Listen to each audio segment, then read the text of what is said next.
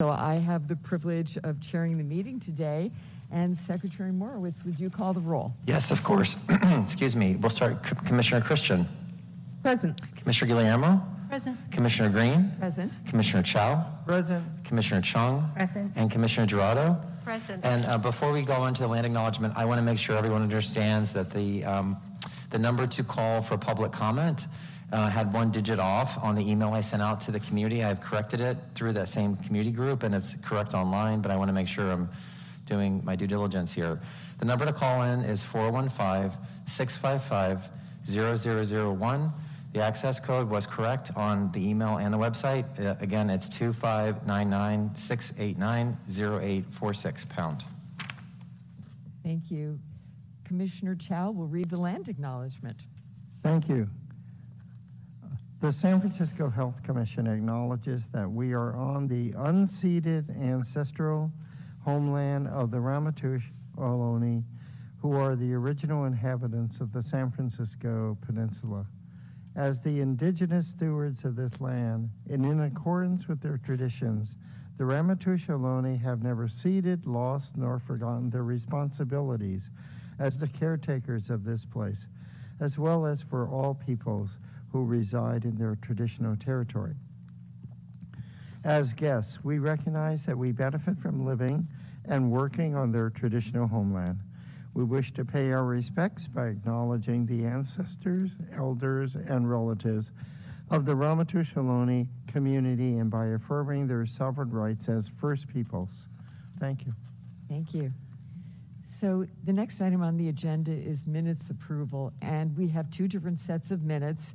The May 11th, 2023 meeting that was a joint meeting between the Planning Commission and the Health Commission, and then our meeting for May 16th, 2023. So Secretary Morowitz, can you walk us through these approvals? Sure. So Commissioners, you'll have a vote for each item, and the public, if they wish to, can comment on each set of minutes. So let's take it one at a time. How about if we start with the May 11th, 2023 minutes, and even if you were not in attendance, Commissioners, you can vote on those minutes. Thank you.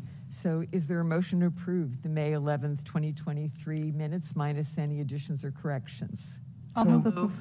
And a second? Second. Is there any public comment? Folks on the line, if you'd like to comment on the May 11th, 2023 minutes, please raise your hand. Actually, I need to do a quick speech or a script. For each agenda item, members of the public will have an opportunity to make comment for up to 3 minutes. The public comment process is designed to invite input and feedback from individuals in the community. However, the process does not allow questions to be answered in the meeting or from members of the public to engage in back and forth conversations with the commissioners. The commissioners do consider comments from members of the public when discussing an item and making requests to the DPH. Please note that each individual is allowed one opportunity to speak per agenda item. Individuals may not return more than once to read statements from other individuals unable to attend the meeting.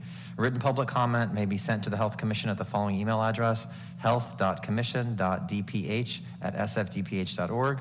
If you wish to spell your name for the minutes, you may do so in your verbal comments without taking your allotted time. Please note that city policies, along with federal, state, and local law, prohibit discriminatory, harassing conduct against city employees and others during public meetings and will not be tolerated. We will first take public comment from individuals attending the meeting in person. We will then take remote public comment from individuals who have received accommodation for a disability. I've given each of these individuals a code to speak, and there were 2 who received accommodation when they began their comments to prevent others from speaking during this time. Finally, we will hear from remote public comment from all other individuals. There will be a time limit of 20 minutes on the total amount of remote public comment that can be heard on each item from individuals who have not received an accommodation for disability. All right, so Jeanette, so if you've received an accommodation, please raise your hand if you'd like to make public comment. If you haven't received an accommodation, let's just wait to see if there's a line first. Jeanette, please unmute the caller who's got the hand raised, and we'll see if that person has accommodation. Mark, it's WW or Patrick Manatcha, but I want to speak to the minutes of the May 16th meeting. Sorry. All right, so hold your comments, and Mr. Manatcha, because we're doing this, and the commissioners will vote on it. So just hold and we will get back to you. Jeanette, please mute. That's okay, no problem. All right, so there's no public comment on these minutes, commissioners. You're welcome to make comment or vote.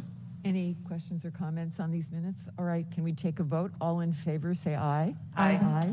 Opposed? Correct. None? All right, the minutes pass. Now we'll move to the May 16th, 2023 minutes. Were there a few corrections or Yes, there revisions? were. Thank you so much for reminding me. And thank you, Commissioner Chow, for pointing them out. If I read another book, then you will certainly be my editor because you are the man. Let's see. I believe it's on page... Sorry, I had this marked before. Well, first of all, on the very last page, I had forgotten to put in the vote that you all, the action taken was that you voted unanimously not to disclose discussions held in closed session. That is on page 10. And then on page 8, there are several minor corrections. Underneath the commissioner comments towards the bottom of the page, Commissioner Guillermo noting that it seems the DPH behavioral health budget is in a deficit, and instead of the word relay, it should say rely on the realignment to balance the budget. And then underneath that, Commissioner Green's comment, I will read the sentence as it should be stated. Ms. Louie stated that the state will cease, which is an added word, coverage of those who receive special COVID-related emergency coverage. Those are the corrections. Thank you. Are there any other additions or corrections? All right, then, is there a motion to approve the minutes of May 16th? So move. And a second? Second. And we'll go to public comment now. comment. So, Jeanette, please unmute Mr. Minetshaw. Thank you, Mr. Morwitz. I enjoyed reading the Ponzi Princess, so you should write another book. Perhaps going into your service as the Health Commission Secretary for all these years. It'd be really interesting to read it. As for the May 16th meeting minutes, I was glad to see they included my testimony on the director's report, hadn't mentioned the Laguna Honda Nursing Home Administrator and the two Assistant Nursing Home Administrator positions. I noted an updated organization chart showing the new reporting structure should be published and provided to the Health Commission as a high priority.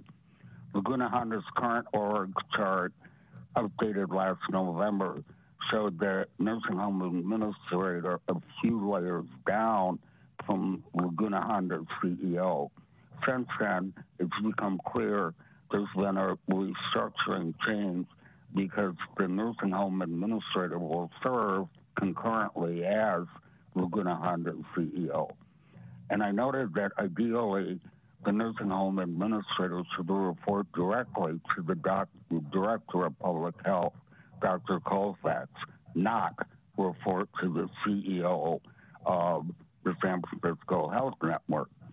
SFHN had initially been created to oversee the 13 neighborhood primary health care clinics, not to manage Laguna Honda. That was another of the Commission's major mistakes and must be corrected.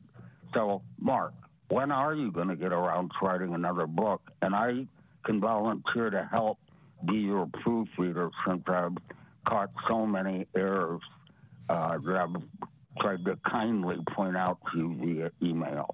Thank you. All right, please mute him, Jeanette. That's the only public comment. Mr. Minetshaw does point out many errors. All right, so thank you to him for doing that. so commissioners, now you're ready for the vote.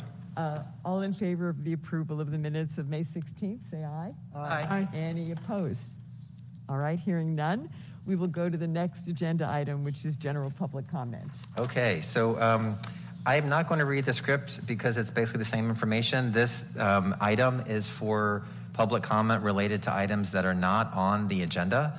So if, for instance, under the director's report, it states Laguna Honda is there, this would not be a place to talk about Laguna Honda's recertification efforts or anything else. But anyway, please raise your hand if you'd like to make general public comment. All right, I see one hand. Jeanette, please unmute Mr. Minetshaw. Yeah, so I am not speaking about Laguna Honda's recertification, so don't cut me off, please. I do want to say, however, that because the agendas are so long, and the director's report that is going to mention just a minor Laguna Honda Hospital update. I want to encourage the commission to, over the next couple of months at least, at a minimum, include a agenda item on your agendas that is exclusively an update report from the LHH CEO, particularly since she will be serving in a new capacity. You should hear from her at every full health commission meeting twice a month and not have it buried in Dr. Colfax's report, which is so long reporting on other news about activities within the department that Laguna Honda should definitely be a separate agenda item on every health commission meeting until recertification is accomplished. Thank you. All right, please mute. No, great. That was the only public comment or the only hand raised for this item. Thank you so much. So we will go to the next agenda item, which is the SFDPH Behavioral Health Services Update. And we welcome Dr. Hillary Kunins, who is the director of the BHS and Mental Health San Francisco. We've really looked forward to hearing your report, and your slides showed a tremendous amount of progress. So you have the floor. Good afternoon, commissioners. Good to be here. I've been running around. I'm just catching my breath. Apologies. Alyssa, please pull up the BHS Mental Health SF presentation.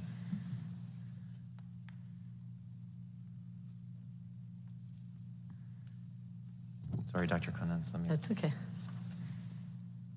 And I'm realizing, hopefully I'll be able to see the slides. Yes, it should pop up.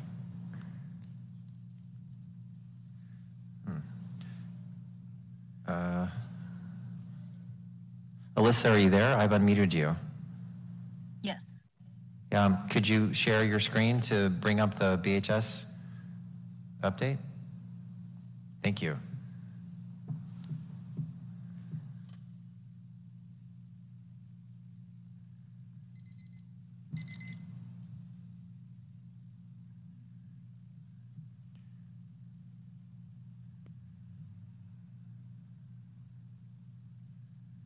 So we're not seeing it yet. Are you doing okay?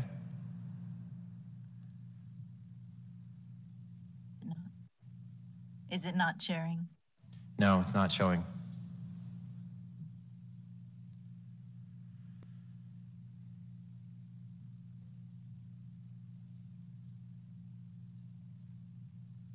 There we go. Okay. Thank you. Fantastic. Thank you.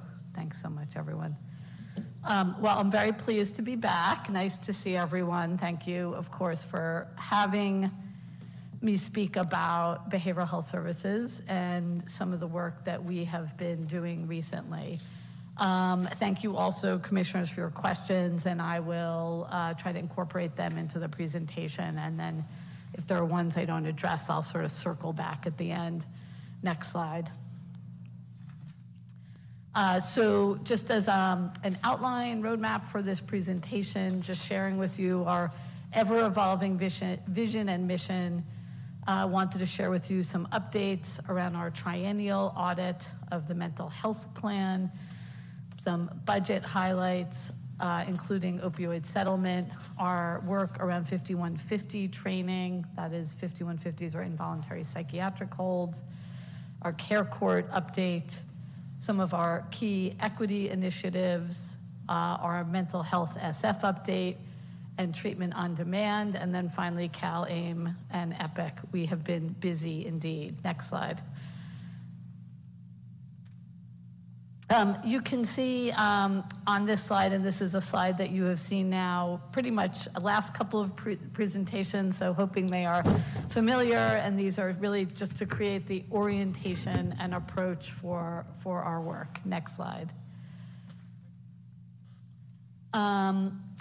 So I wanted to share with you, this is an area of work that doesn't often get highlighted, perhaps unless it doesn't go as well as we would like. But I want you just to make you all aware of the extent to which we work with our state partners, participate in state audits, and this is one of the very largest ones. In April, we participated in the Department of Healthcare Services, what's called triennial audit for our mental health plan. This is our role in the county to be a payer of mental health services as a managed care plan.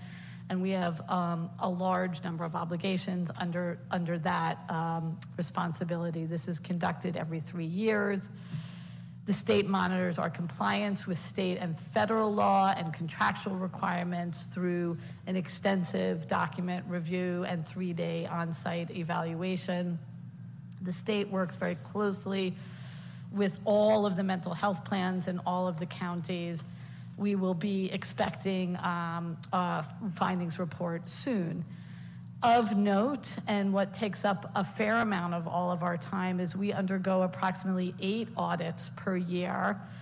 Most recently, we participated in a program review of our Mental Health Services Act funding, and I know you hear about the Mental Health Services Act programming annually. In December, we had our what's called External Quality Review Organization audit.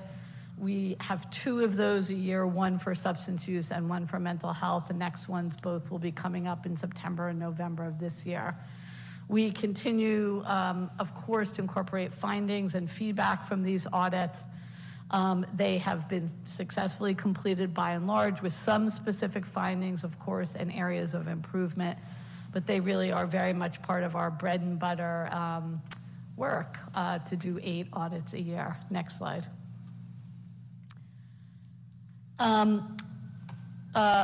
I think that you are all likely to have seen, with more details to come, an announcement the week before last about some proposed budget investments for both mental health and substance use. The budget makes some investments in some new approaches to some of our pressing behavioral health issues, including care court, wellness hubs, and continues a large number of existing programs, Mental Health SF, which we are continuing to implement, overdose prevention, street outreach, as well as what are called termed abstinence-based treatment programs. The behavioral health proposal, as you know, will be included in the mayor's proposed 2-year budget and submitted to the Board of Supervisors for review, and of course, after you all have already heard about some of these highlights. Next slide. Also in the news recently was the city's settlement with Walgreens following opioid litigation. The city attorney reached an approximately $230 million settlement. This is over multiple years, which is so spreading out some of the funds coming into the city. And in the Walgreens case, it's 14 years. The vast majority of the settlement dollars will come in the first 8 years of the time period, and that includes $57 million in the first year. The funding is being allocated during the current budget process, with priorities being set by the city and the mayor's office. Next slide. Another program update that I wanted to share with you is extending the authority to initiate an involuntary psychiatric hold, or 5150, to community paramedics in the city. I think, as all of you are aware, under California law, there are specific people authorized to initiate an involuntary hold. This includes peace officers, and then also under the local behavioral health director, myself, extends to other mental health and behavioral health professionals. So we are pleased to be able to, in coordination with the fire department, train additional paramedics, and specifically the community paramedics, who already have specialized training in behavioral health and behavior de-escalation and caring for people with behavioral health concerns. We will be starting to train these paramedics actually now in this month, and we anticipate they will be able to execute Right 5150 orders starting in July. Already we have trained the captains and acting captains who are part of that division, and so they all already have been doing holds, and we are participating with them in a quality improvement work similar to all of the holds that we give authority to. I think one of you asked, I don't have who asked, so I will take these all together. I think you asked an important question about what are the ideal outcomes for a 5150 authorization, and how does and what is our public health goal there. So our main and central goal is to ensure that a person who is in crisis is able to receive the most appropriate intervention, and ideally and always a voluntary intervention in as timely a fashion as possible. So we are continuing to monitor the use of 5150s to see in total, to see, first of all, if they are going up, staying the same, or going down. And importantly, and as I've presented here before, but without data, is what happens to somebody after a 5150, because that is the ultimate outcome. Do they have subsequent crisis? How is their health after receiving a 5150? And are they ultimately connected to ongoing care that will stabilize their medical and behavioral health condition or conditions? And so we are setting up and have started already to set up a connection to care tracker for people after a 5150. We are able to do this, or we are validating the data, and I will be delighted to share it with you once we have that validated for a subset of those, and we're aiming to do it citywide, not just for the parts of the health system that DPH is operating. Next slide. Also of great interest is, I know in the press and amongst our staff, is the newly established program called Care Court. This program was created under state legislation. The idea is to allow a broader range of petitioners, or as the legislation names, reference, to seek assessment of people who have a very specific set of conditions as it's defined in the legislation. You can see the language there: schizophrenia, spectrum, or other psychotic disorders. So implementation for Care Court is being done in phases. There are early adopters, or first cohort, of which we are one of 7 counties. And then a year and change later, in December of 2023, all other counties will implement. So we are in the process of really designing the program procedurally. We are collaborating with city partners, including our partners in the judicial system, our partners in the housing system, in order to estimate the number of potential Care Court participants who would be eligible. We have developed a staffing model, and I think one of the questions here includes the workflows, sort of moving from the court process to our involvement as assessing the eligibility, making recommendations and treatment recommendations, and then helping the person get into care. The care would be delivered by our community-based organization partners. And so we would be working closely with those partners in order to facilitate entry and retention in care. The Care Court statute creates a number of reporting deliverables. These include both sort of process measures, participant demographic characteristics, what services or supports were delivered, housing placements, and so forth.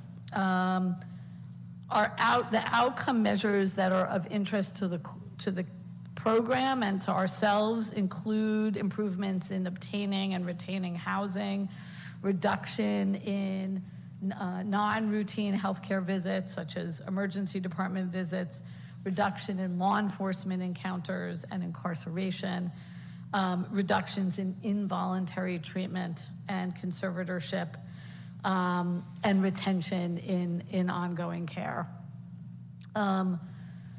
We also,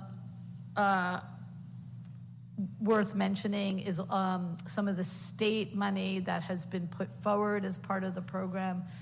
The city did receive some startup money with anticipated some amount of ongoing money. That number is not yet known or clear. The state also, and that's the last bullet on your slide, put out what is called a bridge housing grant. This was allocated by county, and so in Wave 1, and we have put in a grant for Wave 1 in order to help CareCorp participants and other San Franciscans gain access to both shorter and longer term housing, supported and otherwise. That money is not ongoing money, unfortunately. It goes for several years, and then we don't know yet. There will be 2 more waves of bridge housing funding that will be coming out soon. And that money will be competitive for the county, and we will also be applying for those dollars. Don't know how much yet, and don't know about what the specifics will be there. Next slide. I think I basically said all of this. Okay, we can go to the next slide.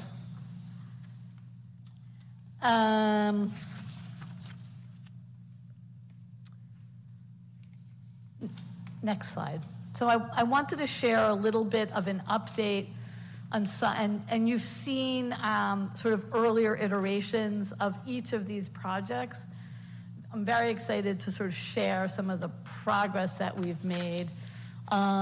We are, and including myself, participating in a behavioral health leadership equity fellowship where we are gaining skills and awareness of anti-racist practices and thinking and strategizing about the ways in which we as leaders can implement and create a more equitable workplace and equitably and equity-driven services for the people we serve. Our innovation, intervention, or culturally responsive care for Black African Americans has been, I'm very happy to say we are launching it this month. This has been sort of long talked about, including with you all, and I'm very happy to say we're really beginning to launch it now. We also have a maternal health RFP that was just recently awarded and which will begin in the fall. And we are partnering with Human Rights Commission on offering, with Mental Health Services Act funding, what we're calling a universal talk therapy program available to San Franciscans who identify as Black African American. Next slide.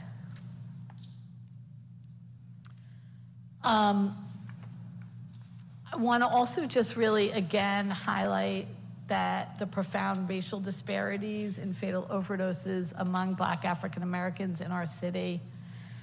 We are aiming to identify both resources and tailored strategies, including some Mental Health Services Act money that will be dedicated to reaching folks who are at highest risk, including Black African Americans. We are also expanding our ability to do overdose prevention and trainings, and you can see some of the most recent sites that we have that are new to us as places to train. One of you also asked important questions about how we are addressing the need to increase acceptance of behavioral health services among communities that might not historically or currently been able to accept services. One, I think, community is the Asian Pacific Islander community. And we have a number of services, as I've described to all of you, addressing the needs, with more always needed. Some examples are last year we awarded a grant to Chinatown North Beach Mental Health Clinic and the Asian and Pacific Islander Mental Health Collaborative, which is a division of the organization RAMS, Richmond Area Multi-Services, to collaborate in a joint social service case management program to link monolingual immigrants who are from Asian countries to community resources. This is really an interesting, novel program. So, for example, RAMS provides bilingual Asian non-clinical case managers who are Chinese, Vietnamese, Cambodian, Laotian, and Thai to Chinatown, North Beach, to assist clients in social service needs. So we see this both as a recruitment strategy as well as a connection to care strategy. We also recently launched at Chinatown North Beach an older adult outreach pilot. This is a small team of 2 or 3 multidisciplinary health workers, including a behavioral health clinician, a nurse practitioner, and a pharmacist, to reach out to older adults with medical and psychiatric needs who have limited mobility. And we're excited about that program. The team will be able to assess both medical needs and behavioral health needs. We anticipate this kind of holistic approach to care is both appropriate for older folks, but also as a way to pull more people into behavioral health care. Finally, we know that hiring, and specifically linguistic competency, is extremely important. As part of our hiring efforts, we have added to the way we hire what's called a notice of inquiry. So somebody applies for a job, the job comes up, we send a notice, are you interested in this particular job? So we've added to our notice of inquiry a sort of survey question about people's lived experience and linguistic experience with specific populations, allowing us to try to both recruit and hire for these specific needs. Okay, next slide. Am I talking really fast? Okay. Mental health SF. Next slide. So I know you also all know about this slide. Mental Health SF, as you know, was established in 2019, funded through Prop C, also known as Our City, Our Home.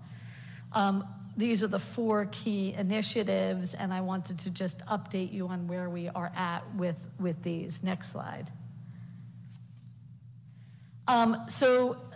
This is our hopefully now famous to you bed dashboard. This shows the progress we are making to opening our 400 beds that were funded under Mental Health SF. As this slide shows, we have opened 350 of the 400. I should say sort of parenthetically that some of the beds that we opened out of county, our intent is to bring them back in county as we are able to identify some sites where we were able to bring return services as part of the strategy. However, this was a way to get more services opened as quickly as possible.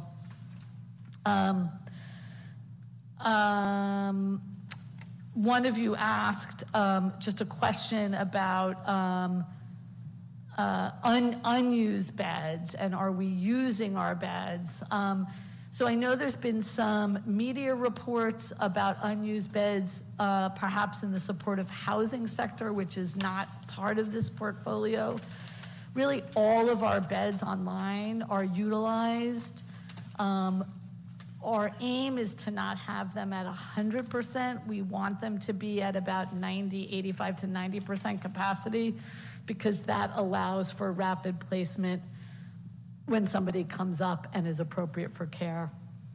As we've been discussing, as I've discussed publicly, we still have a need, and we are on track to do so, or exploring ways to do so as part of those next 50, is some additional beds that treat people with severe, both mental health, with severe mental illness and substance use disorder, so-called dual diagnosis beds. We also will be planning to open some dedicated beds for transitional age youth that are residential beds, and our crisis stabilization unit, which is in renovation in a new building, will also still need to open. Next slide.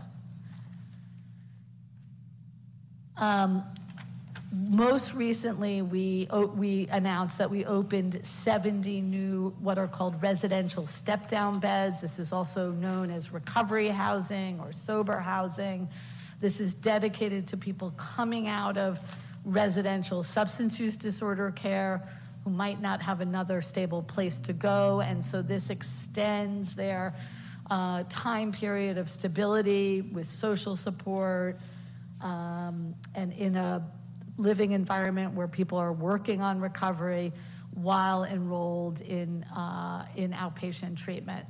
So anyway, this is very exciting, and this is really a large number of beds to come online and will help us with flow in and out of residential substance use treatment. Next slide. Another both progress and change to mental health San Francisco is that the city undertook a reconfiguration of street response teams in January. That affected the city's street crisis response teams, as you can see on this slide. So our service, behavioral health, transitioned our role to provide a follow-up and proactive response in neighborhoods where there are folks in need of behavioral health interventions. So as of March, just a couple of months ago, we initiated yet another acronym, something called BEST Neighborhoods. BEST stands for Bridge and Engagement Service Teams, Neighborhoods. And we started serving the following areas of the city, as you can see, 7 days a week. We also have a team that is dedicated to serving clients outside of those areas. We have some opportunity to grow the team as they get restaffed, as we lost some staff in this transitional period.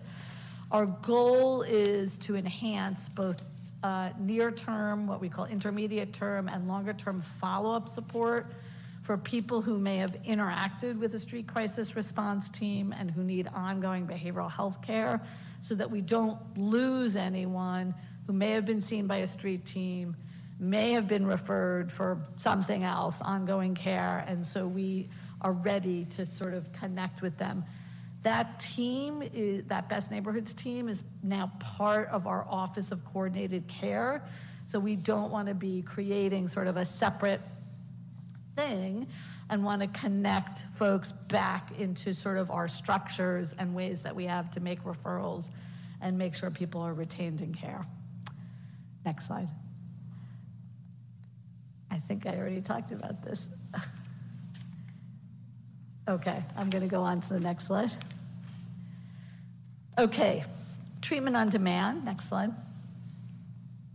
So also, since I've last spoken to you, we submitted and then testified, or was a hearing in front of the Board of Supervisors on our treatment on demand. Treatment on demand, as you know, is, or called Proposition T, requires San Francisco Department of Public Health to provide adequate substance use disorder treatment capacity to meet community demand for publicly funded treatment. So in last fiscal year 22, we enrolled more than 4,500 people in substance use disorder treatment. And this, I mean very specifically to mean the specialty care system, that is the licensed part of the treatment that happens in behavioral health. We know that this represents, that 4,500, about 40% of the 11,000 people within the San Francisco Health Network who have been diagnosed with a substance use disorder. We think that that's a very high number because nationally, only 10% of people with a substance use disorder diagnosis receive treatment. Much of that is because folks don't see themselves a need to get treatment or make behavior change or are not interested in the moment. Some of that 90% is because in the place they live or the insurance they have, there isn't access. So the fact that we are reaching 39% of folks in the network is very good indeed, not that that lets us rest easy. Our wait times to access different levels of care are decreased compared to the fiscal year prior. We estimate that we now are able to get people into withdrawal management or treatment for an opioid use disorder and methadone program within a day. And we estimate that we can get people into residential care within 4 days. That is a decrease from the 5 to 7 in the year prior. However, we've made some additional innovations in this prior year in that we've established a direct admit pathway from withdrawal management to residential treatment. Approximately 80% of people who enter withdrawal management are admitted without delay to residential. And so that is really a good, important system intervention so that we are not losing people between levels of care. Next slide.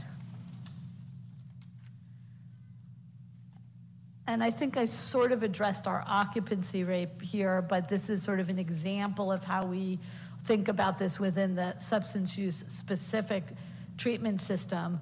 Our 94% residential step-down occupancy rate that we report in our treatment on demand report, it was, in our view, too high. So opening an additional 70 residential step-down beds, which happened since this report, we ought to see a loosening of that occupancy rate so we are more able to get people into care more quickly.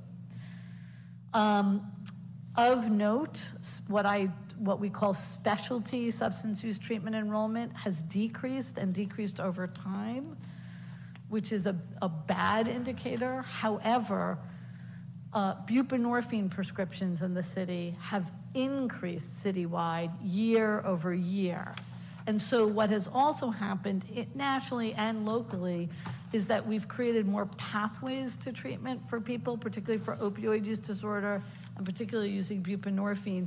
And so we're seeing some ups and downs in the specialty sector, of which I am speaking, and the primary care and private sectors, which are also increasingly offer buprenorphine. Particularly in the federal context where a special waiver or license to prescribe buprenorphine has been lifted, it means that more providers, more prescribers can enter and treat people with buprenorphine. That lifting of waiver also means in California that clinical pharmacists can offer buprenorphine and treat with buprenorphine, and that is something that we are also planning to take advantage of in the coming year. I offer on this slide as a main measure, by no means the only one, of retention in care of 143 days. One of the sort of both difficult to measure parts of substance use treatment and impact is that after somebody leaves, you don't always know what happens to them. They're not in care, we're not funded or have capacity to follow folks into eternity. It's not like primary care where people keep coming back necessarily. So a main measure in substance use treatment is retention in care, and we can see from our Medi-Cal services that our retention rate of 143 days, little less than 6 months, is a good prognostic sign. We know that the longer people are retained in substance use care from sort of the scientific literature, the more likely it is that they have a positive outcome. What's nice about our system of care also is we can follow people in administrative day across levels of care, from withdrawal management to residential to step down, should that be the pathway. And so that's how we can see that kind of retention rate. We also know, based on our, as people are exiting treatment data, that Again, this is, I would say, self-report, but nearly 70% self-reported abstaining entirely or significantly reducing their substance use. Another obviously major positive outcome from the work that we do. Next slide. Next slide. I'm not going to be able to see this. Let me just talk about CalAIM very, very briefly, and there's a lot of detail in that slide. The impact of Medi-Cal reform, as we call it, CalAIM in California, is enormous, as I've shared with you, for behavioral health. It is fundamentally changing the way we offer and conduct services, from assessing for need, from documenting what we do, and ideally increasingly pushing us towards outcomes. So that is sort of the fundamentals. Some key things that I'll just highlight second from the bottom is we are also trying to take advantage of some of the ways in which care is both organized and reimbursed. One example is the BEST team, which I mentioned, which is part of the Office of Coordinated Care. We are participating in what is called ECM or Enhanced Care Management Services, trying to take advantage of some of the reimbursement structures for work that we are already doing or planning to do.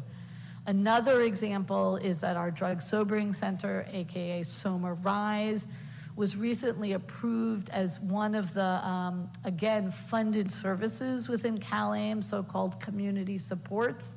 So it's not a clinical service, not necessarily with licensed clinicians there, but by offering this, the idea is, of course, you recruit more people into treatment, you engage more people in treatment, you save the health system money by averting emergency department visits. And so the health plan and the state is interested in funding those kind of initiatives, and we applied for and were approved to have SOMA RISE as a community supports program. Next slide. The next thing, and I think last thing to mention, is our upcoming transition to EPIC, the electronic health record that our colleagues in the hospital use in primary and ambulatory care. This is, I guess, the largest expansion of DPH's EPIC electronic health record since 2019. I did not know that. I did not recall that fact. So we are both preparing and really preparing now for the launch of EPIC and reminding us all that this affects both DPH-run clinics as well as many, many contracted providers. For those of you who have practiced in primary care settings or hospital settings, as I have, we are used to, have learned, sometimes painfully in my case, to work on an electronic health record that was built for physical health care. Behavioral health, also where I have worked and many of you have worked, really organizes its care very differently, focused on treatment plans and really and to our strength, multidisciplinary teams. So this is a huge transition. It is a very daunting one and very exciting one. It means we're going to be able to communicate across our system and systems of care much more effectively than we have done, and we'll really influence the way we practice and communicate as part of the larger health system. A couple of you asked a question particularly around confidentiality and EPIC and creating, where appropriate, protections for patient confidentiality. The building of our behavioral health build of EPIC is very much being guided by the regulatory requirements that we must and want to adhere to. And federal mandates actually stop us from blocking information except at the patient's request. And substance use, as you all likely know, has its own set of special protections and slightly different than the mental health information. We understand, and I am learning, that EPIC has a range of confidentiality tools that can address specific patient concerns and requests for data viewing. And so we are trying to be very mindful and patient-centered about that. And I think that may be the last slide. Thank you. Why don't I pause there? I talked really fast because I've been running all day, so I hope not too fast. All right, so commissioners may check public comment. Yes. Folks on the line, we are on item 4, the DPH Behavioral Health Services update, which also included the mental health services update. Please let us know if you'd like to make comment by pressing *3. Again, *3. I see no hands, commissioners. Wonderful. Well, are there any questions or comments from commissioners? Commissioner Christian. Guess you can go first. I'm sorry. Hands just went up. I apologize. I don't know what happened. I apologize, commissioners. So at this time, we will start with folks who've received accommodation. So if you've not received an accommodation from me, there's only 2 people who did. I see 3 hands. Please take your hand down. And Jeanette or Jamie, whoever's working on it, please unmute the one hand that's up. Okay. Oh, hi. This is, can you hear me? Yes, Dr. Palmer, go ahead. Oh, hi. Yeah, I'm AA, Dr. Palmer. I know there's a number of patients at Laguna Honda that apparently no longer need nursing home care, and some of them are behavioral patients. And there's been great difficulty placing them. And what worries me is medically sophisticated placements for people that have physical disabilities as well as behavioral health problems. And as you know, there's a lawsuit going on about a man who was discharged to medical respite who quickly died in 22. And so I would like to be reassured that we are able to find places, because as you know, one of the things that got Laguna Honda into trouble is the pressure to place people there who would not benefit, not be appropriate for a nursing home, and the need to create other types of accessible facilities in the community. Thank you. Okay, thank you. Now let's have hands up for those who have not received accommodation. And I didn't ask any if people wanted to speak in the room, but please let me know. All right, so there's 3 hands. Let's just go with 2 hands. Let's take the first, please. Please let us know that you're there. Hello, commissioners. My name is Norm Zegelman, and I'm a longtime resident of San Francisco and a member of the Gray Panthers. CMS will not recertify Laguna Honda if SPDH-PH persists in using it as its destination for behavioral complex people whose care cannot truly be optimized in a nursing home setting, or who jeopardize themselves on the other fragile folks in the nursing home. If it's not corrected, we can look forward to more immediate jeopardy citations and ultimately to the loss of our public nursing home. Thank you very much. All right, thank you. And let's go to the next person, the last person. Caller, please let us know you're there. Yeah, thank you. This is Michael Lyon, also from the San Francisco Gray Panther. DPH seems to have recognized the mistake of the Flow project and resolved never to let it happen again. But unless the city can provide enough care on all levels for people with mental health issues and substance use issues, the situation is likely to happen again. I have to say, if the city is pushing the idea that it's street people's fault for not accepting services, when in fact there are significant waits that large numbers of people are having to have, this is not a good sign. And in a similar way, if the city is starting to go down the path of arresting drug users and recreating these drug wars that were such a disaster for decades, again, the outlook for keeping Laguna Honda as just a nursing home isn't bright. The one way that it would be possible for Laguna Honda to be able to resist these trends is if it can remain independent of the city's push to criminalize drug use and blame people with mental health for not accessing services. Thank you. All right, that's the last caller, commissioners. Thank you. All right, then we'll go to commissioners' questions and comments. Commissioner Guillermo. Thank you. Thanks for a really encouraging report. Lots of changes and lots of progress considering the years that have led up to this particular year when you're able to really focus more on the sort of programmatic foundations.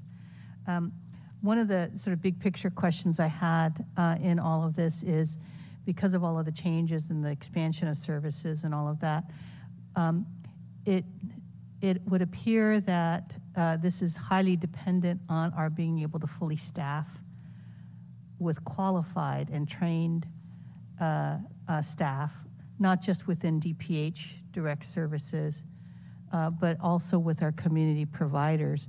And then sort of related to that is it seems that we have a reliance on just a few large providers in this area of service provision. And so I just get concerned about how are we really going to be able to accomplish these innovations and great goals.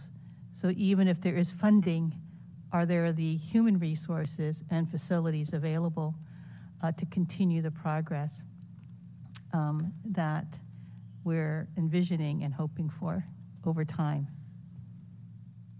Well, I think those are two extremely important fundamental questions that I think about quite a bit. On the staffing front, I think we have learned a lot. We are continuing to learn a lot. There is, as you know and we know, both a national and local dearth of people to hire.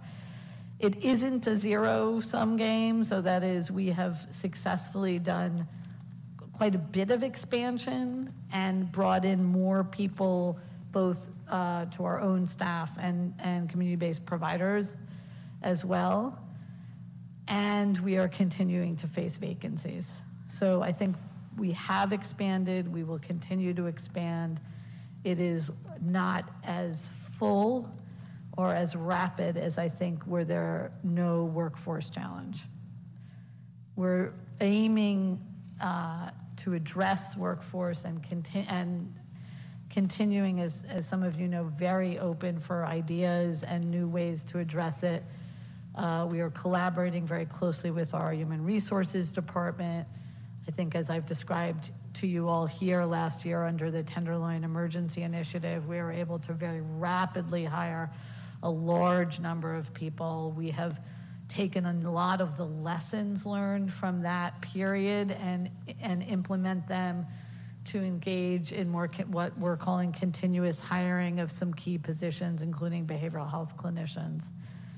I think also what the state context is important, that there's been some state investments in pipeline work, which we know are not going to see immediate dividends, but over time.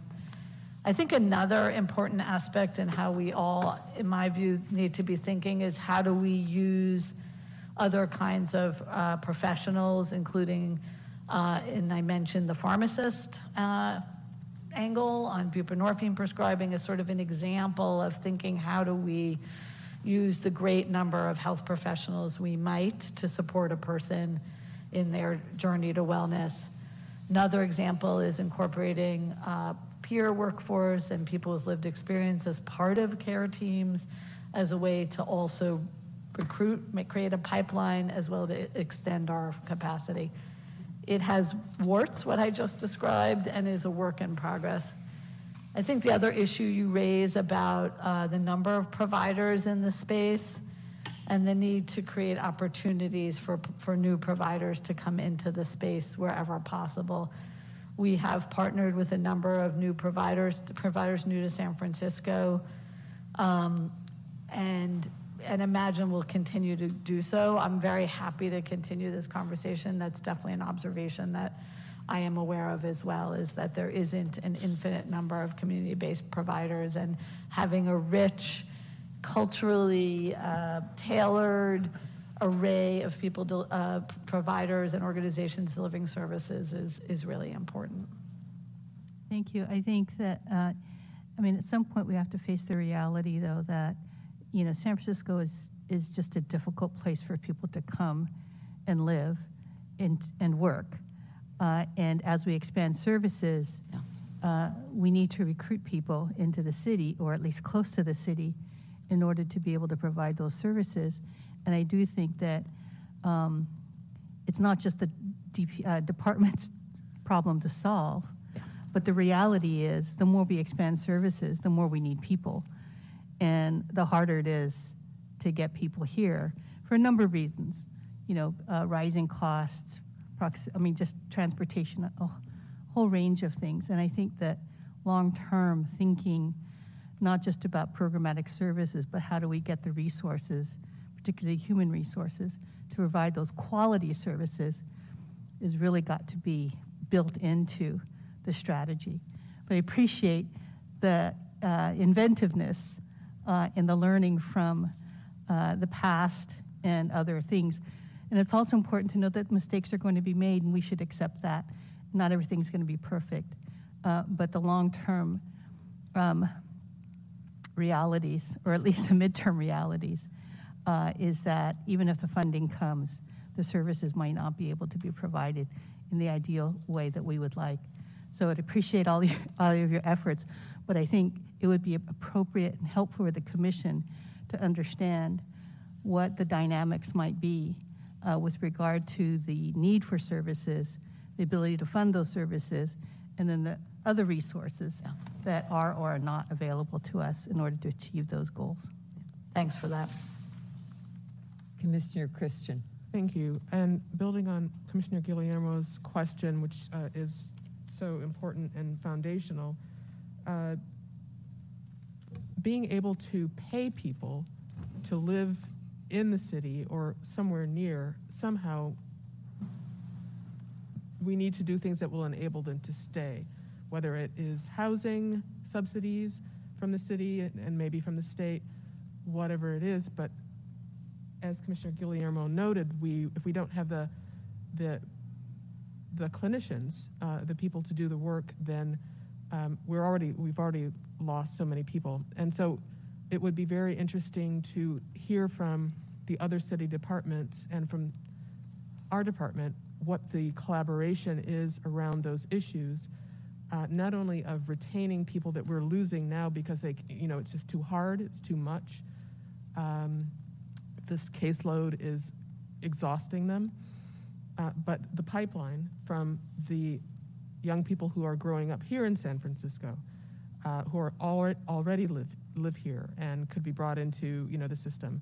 I bring this up at every meeting, but I think it is really critical, especially when we're talking about equity and enabling people to be allowed to have a way to grow up in their community and stay in it and live in it and own a home, or be able to rent in the city. So important, and really do look forward to hearing about this every time we get the grand opportunity to have you present to us.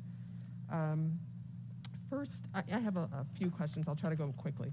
I wanted to know a little bit about the Universal Talk Therapy program that you're doing with HRC. It was slide 11, I think. Can you tell me what that is?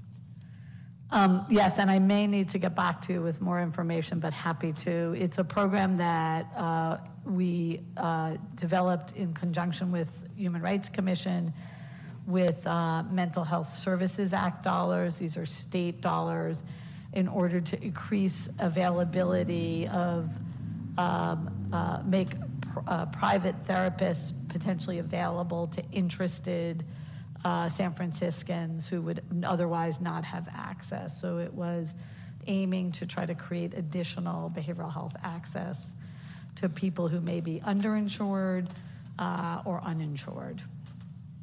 Great, thank you very much for that. And just on the whole idea of culturally congruent initiatives to address racial disparities, fantastic, and so much looking forward to hearing the next presentation as well.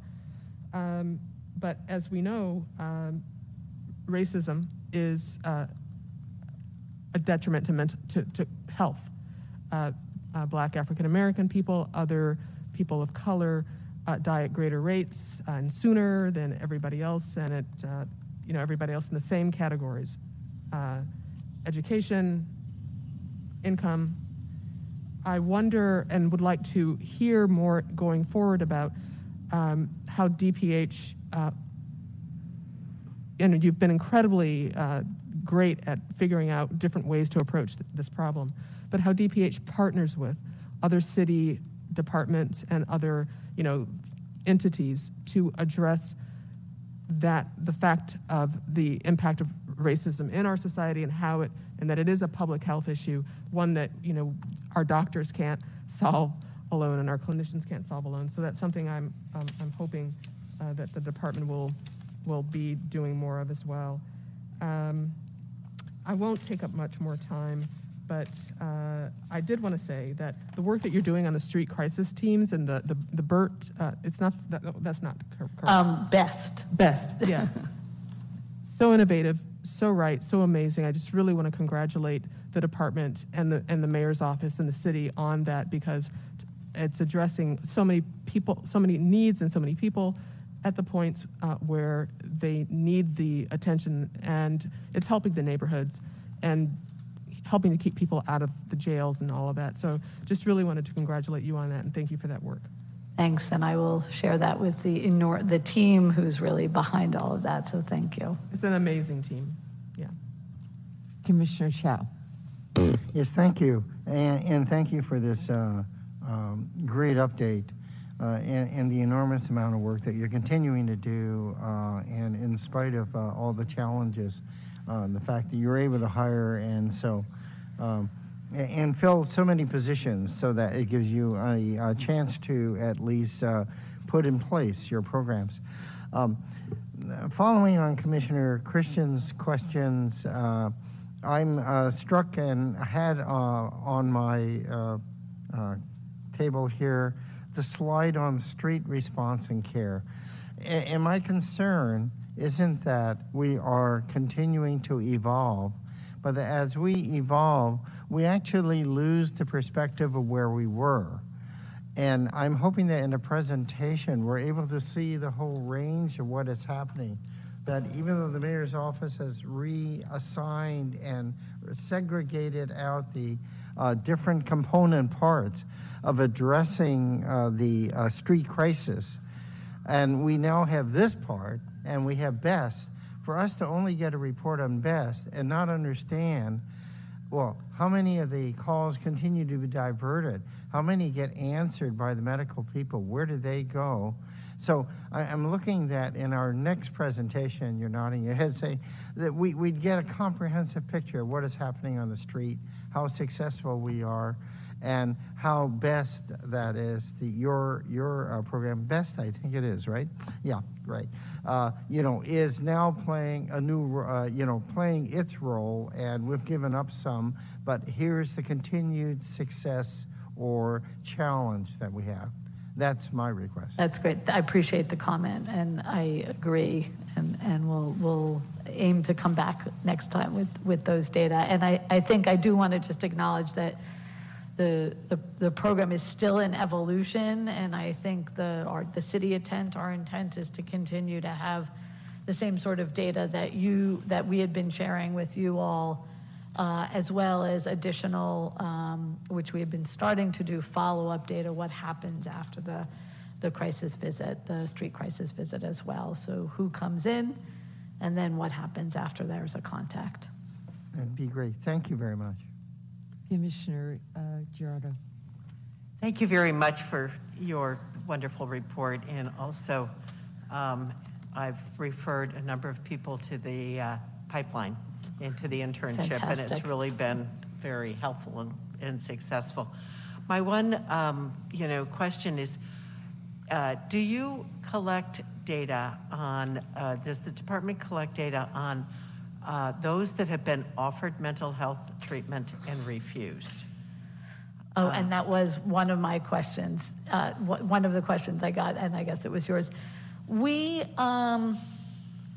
you know, I wanted to go back and didn't have a chance to sort of think about this more deeply.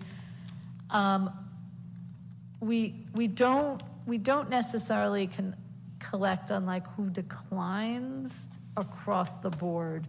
One of the things that we've been very interested in, we think it's very important in particular programs like our street programs, where we measure who has accepted a referral and sort of against the sort of number of people we've seen who we think are eligible for behavioral health treatment. So we know about it in that way. And I think that we, and I wanted to go back and see if we know about it in other ways. So for example, someone gets made a referral but then doesn't show up. Is that considered, you know, is that a refusal? We don't really know all the factors that go into that. And so it may be a hard thing to measure with accuracy, but I wanted to go back and speak to the team about what we could dig up about that. I appreciate it. It was just, I guess, in the news media that 16 were, you know, out of jail health and had been offered continued substance abuse treatment, and they all refused. So it... And I know, I mean, what I will say, what we know sort of back to the statistic I cited before, we know nationally about 10% of people with a diagnosis receive treatment. Right. And there's some limits to what we can infer. I think what we also know, and you all know this also, is that many people with an addiction or substance use disorder treatment are what we would call sort of in the behavior change world pre-contemplative, meaning they are not ready to think about making a change in their behavior, including accepting treatment. And it's, we never, you know, it's an ongoing process of engagement and motivation and motivational approaches to encourage people to accept help, and a hard thing to measure in a clinical service. So I will, we will come back to you on that. And no, I would appreciate it. It's just that you always see the department and the treatment beds. It's always the DPH and, you know, accessibility's fault. But then again, there's never the flip that, you know, how many we are offered and people declined. Do not want to access treatment. And so it just is frustrating in the information. And Commissioner, if I could just add, for that pilot program that you're referring to, we are within that shared collaboration, and I'll talk a little bit more in my director's report, but the number of people accepting and refusing treatment in that specific initiative, which is being spearheaded by DEM under the mayor's purview, we are going to continue to collect those data. Commissioner Chow. Yeah, yes, I just had one more quick follow-up. I got carried away with the street programs that Commissioner Christian was talking about, and I forgot to actually thank you for responding to how you are trying to respond to the Asian community's needs. And I'm hoping that we would hear later then how well some of these programs are actually doing in consideration of the fact that, as we know, many of the clients or to-be clients, and how you are continuing to integrate that with the primary care services that we have over in the Chinatown Health Center. So I would appreciate getting an update on that. Thank you. Thanks. And if there's time, let me just offer a partial response. I appreciate the question very much. And I think Dr. Hammer is in the back, and we are very intent on increasingly describing how we bring behavioral health both and integrate it both in primary care and in specialty behavioral health. And I think the extent to which we are delivering behavioral health services across the city and primary care is a really important piece to this thinking broadly about how we engage people in their own mental health, substance use care, as well as physical health. The other thing I'd like to mention also is to your point of how do we know who we are and aren't reaching, there's a need for population level data in the city, and it is on my to-do list and part of our hiring approach to get to fill up our analyst positions in order to get this kind of population data that actually can give us some targets and measure of need at a population level to know the extent to which we have unmet need and in which communities. Thank you. Well, thank you so much for this really excellent presentation. I think on behalf of all the commissioners, we want to thank you, Dr. Kunins, and also the entire BHS staff. This is really encouraging progress. It's so wonderful to hear this innovative thinking. And I think, you know, obviously behavioral health is a huge concern for the public at large. So I think if we can learn more about how all of the divisions of the city will work together on this huge problem, and also getting some metrics, which I think will help us understand your successes. But I think it's also really important to level set expectations in general, both for the community as well as you know, for the department, so we understand better, you know, what can be achieved.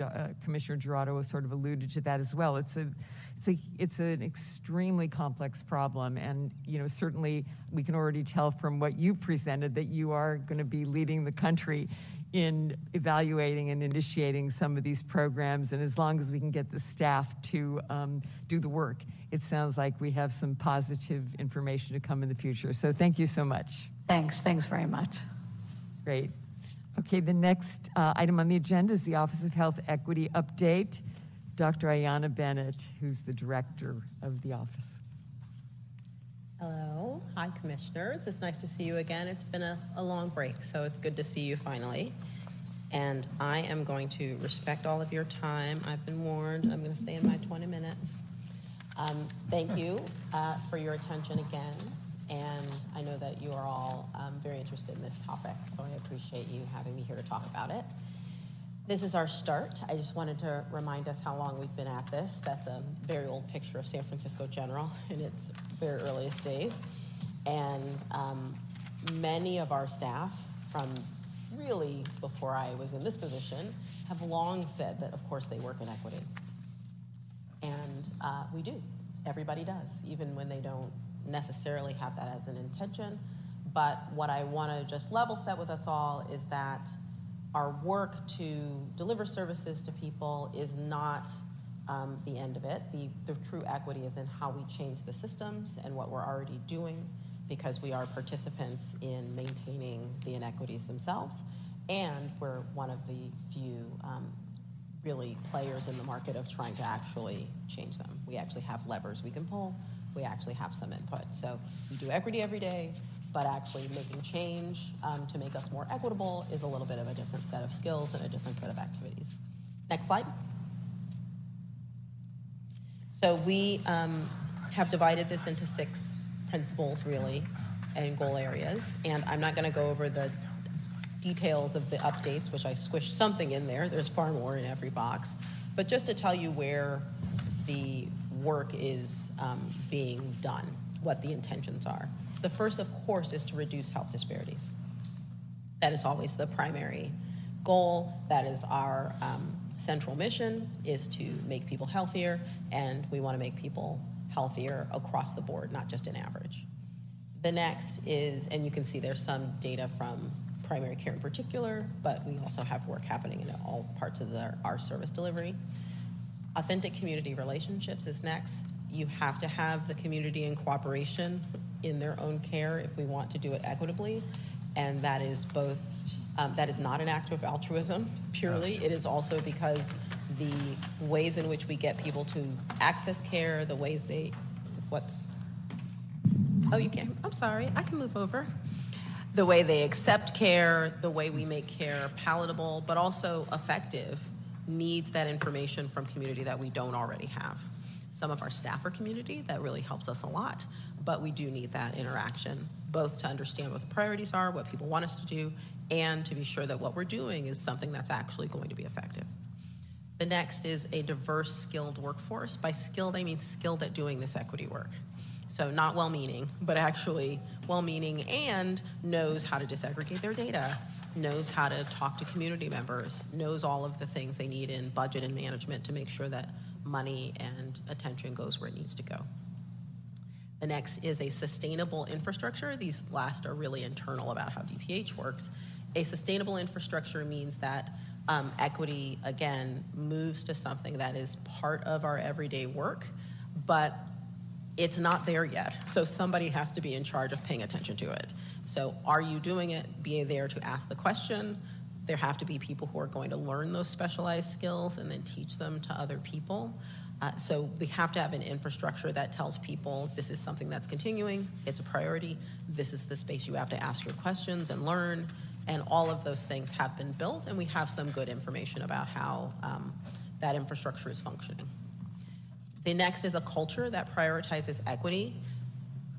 Everyone puts up statements, but really what we need to do is have a system in which people see equity as a priority all the time. They know the department's working on it. They understand that their job is to find what their role is in it, that it is something that is just part of our culture. We've had in the past, just like all places, times when it was an uncomfortable thing for people to talk about. You cannot address a problem that you are unable to name.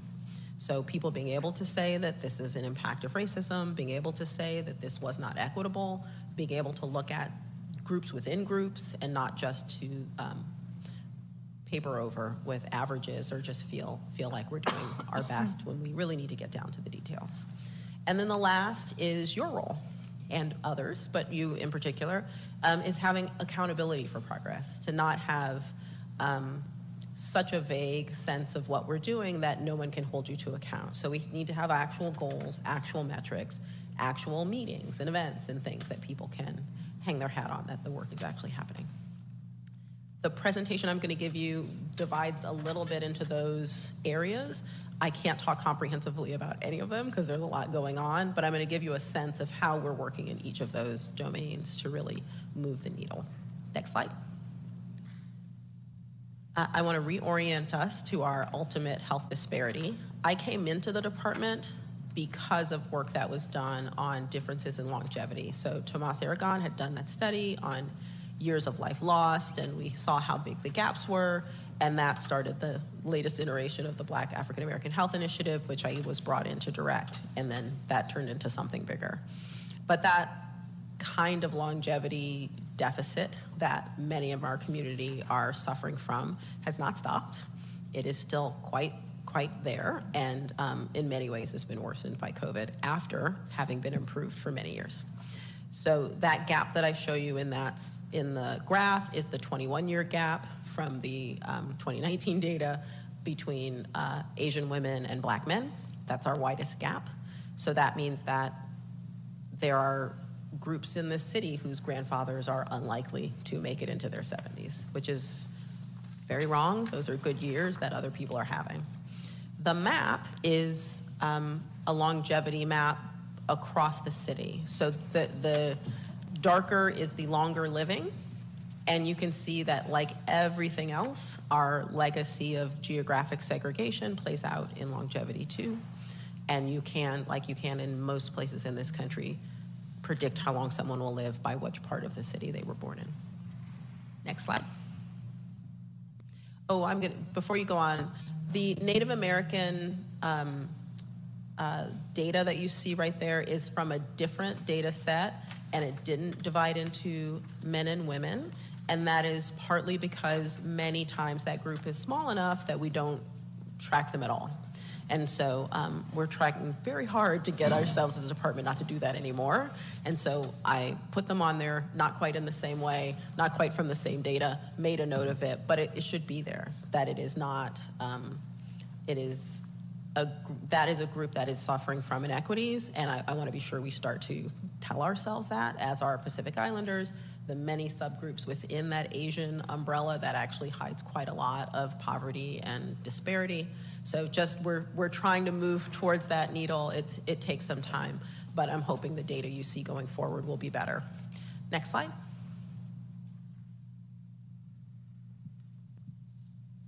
What you're going to see on disparities are multiple projects. This one is the closest to, I think, launching, so I want to talk about it, but it is a model for what we hope to do in the other, particularly the small populations or subpopulations. So we had two processes in parallel. We've been having an internal planning group for a little over a year around Black health and priority setting, and then we've had multiple recommendations come out of community groups around the same topic. So that planning group, I'm not going to talk about everything it's done, but we pulled together Kaiser, first it was DPH and UCSF Health, basically, in a bunch of meetings alone. And then we brought in community members, some CBO leaders, Kaiser came on board, someone from HSA, trying to make a multi-city agency, because we've got social determinants and health to deal with, multiple health systems and multiple community groups all together. That initial partner meeting is probably going to be in July. Juneteenth kind of messed me up a little bit, and so we're going to try to do that in July. And what we're doing is focusing on all of those recommendations and the work that group did with ethnographic study and doing the research and really looking at what are the drivers that we, based on research, should look at, based on the ethnographic study with Black elders, what should we be focused on, what's actually impacting people's lives, what's actually making them joyful and thriving. And so those two things go together actually quite well, because the community was focused on really many of the same things that the research and our DPH staff want to focus on. Next slide. So one way we're presenting that set of recommendations that come both out of that group and research and out of the community is just trying to lay it out in what ways do those recommendations kind of cluster. And many are around physical health and wellness, sort of access to clinics, access to the kind of help that people are looking for their illnesses that they already have, and the preventive services we already deliver. Behavioral health and joyful living. So we've been told many times not to just focus on the negative. We had those two together, and sometimes they were discussed together, but partly because of the opioid issues that have risen so aggressively, we've pulled them apart. They really are two domains that should work together, but two domains. The other is healthy communities, which is, of course, everything we do, but also what our partners do. It's transportation, it's environmental cleanup, it's violence, it's the circumstances in which people live, which we know well, and then a workforce. So having a workforce that we know from the research, it actually has impacts on the way in which people accept care. It has impacts on what kind of care is offered, unfortunately, and how that care is successful in helping people or not. So having that workforce is going to take some things. So whether that's loan repayment or recruitment, or what are the practical solutions we as health systems can work on together, because we need those people in the city or around the city or near the city. It almost doesn't matter at this point whether or not they go to Kaiser or to DPH. It does, we care, but we all need to work together to find a solution, because it's a problem we all are sharing at this point. I don't think there's Black psychiatrists abundantly in any system. We're all searching for them. We're all searching for the same people. So how do we solve that problem? And then the last is making sure that this whole structure has some accountability to it. We have recommendations from the African American Reparations Committee and the Subcommittee on Health. We have recommendations from the Union Council and many others. We want to be sure that this structure is answering back to those people, that there's actual data, that we're all agreed on what metrics. And so that is the body that we're hoping to launch. And behind that means that we have to internally coordinate our work. So there is work on Black health happening everywhere. We have definitely seeded that throughout the department, but how do we make that more collective in impact? So how do we make it communal and reinforcing? Next slide. We'll go more quickly through some of the other things. So community relationships, we've been working on that for about the same amount of time. Also based in some research that was done, both mapping out what's happening in the department already. You can see in that graph are all the things that we were able to document are happening in the department. An ethnographic interview study was done with CBO leaders to ask about what their relationship with the department was and kind of how that was functioning. Those two things together give us a bit of a roadmap of things that need to be worked on and a real set of things that people are already quite happy with and that we need to be sure that we maintain.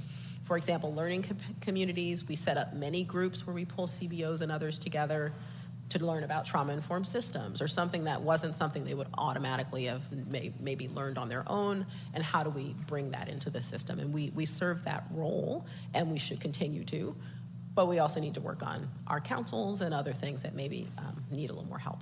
Next slide. I want to give you one concrete thing that relates to that work. So much of what was said was about how much people value and really want greater connection, both with our staff and with our leadership.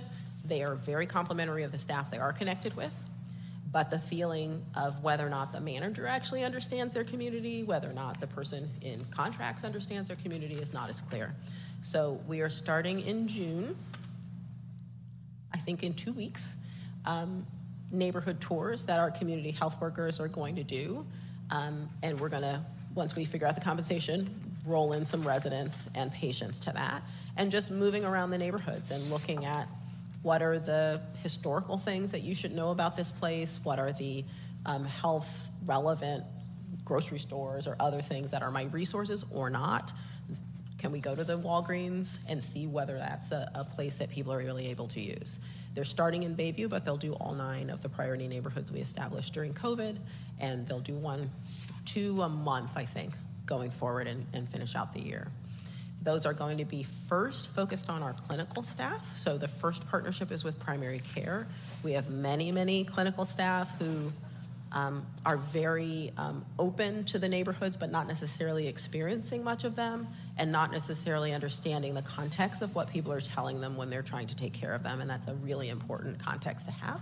So we're going to take our doctors and nurses and other clinical staff out into the neighborhoods around the clinics they work in. And we're going to take leadership and managers. So all the exec staff, you know, from past have a requirement of doing an hour a year. Part of the reason I put that in place was so that we could start to do these things that were structured time. So we'll have some of our exec staff on those tours. Hopefully we'll move that down to have our directors and managers who are directing people in the field, but not necessarily themselves getting a lot.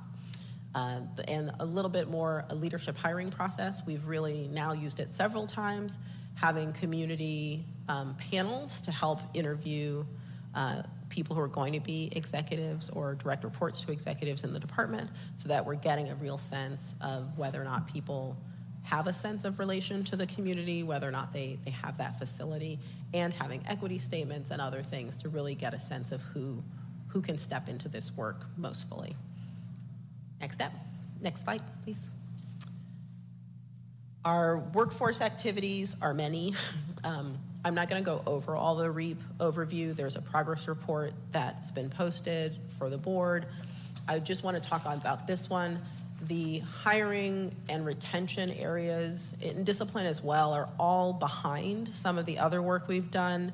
We've done a lot in those areas. So hiring guidelines, changes in our recruitment, we've got new recruiters, many things have been done. The reason they're at 50% is that so much of the work we planned is data dependent. And the data system did not exist.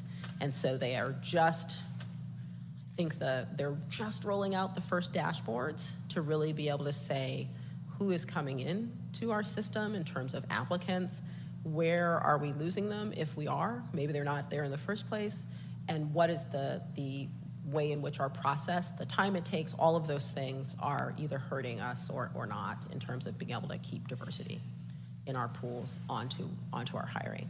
So those, and that's the same for retention and discipline. Those data systems are built, and we will start to use them. But until that happened, many of those goals around moving metrics weren't possible. Next slide. We've talked about most of the stuff that's happening in these areas before, so I'm going to move ahead. Next slide. So infrastructure has grown quite a bit. There are many more FTE than there were. That is the org chart for the Office of Health Equity.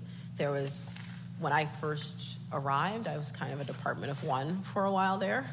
So that is really, really exciting to me to be able to see the functional areas, which are community engagement and quality improvement in our services, our workforce, both culture and workforce training, and our data systems and reporting, having those all actually be represented by staff, and it has had an impact. We're actually moving many things that were planned will get moved around this summer.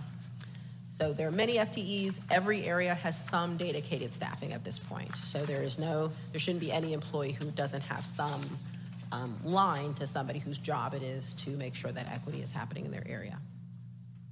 Next slide.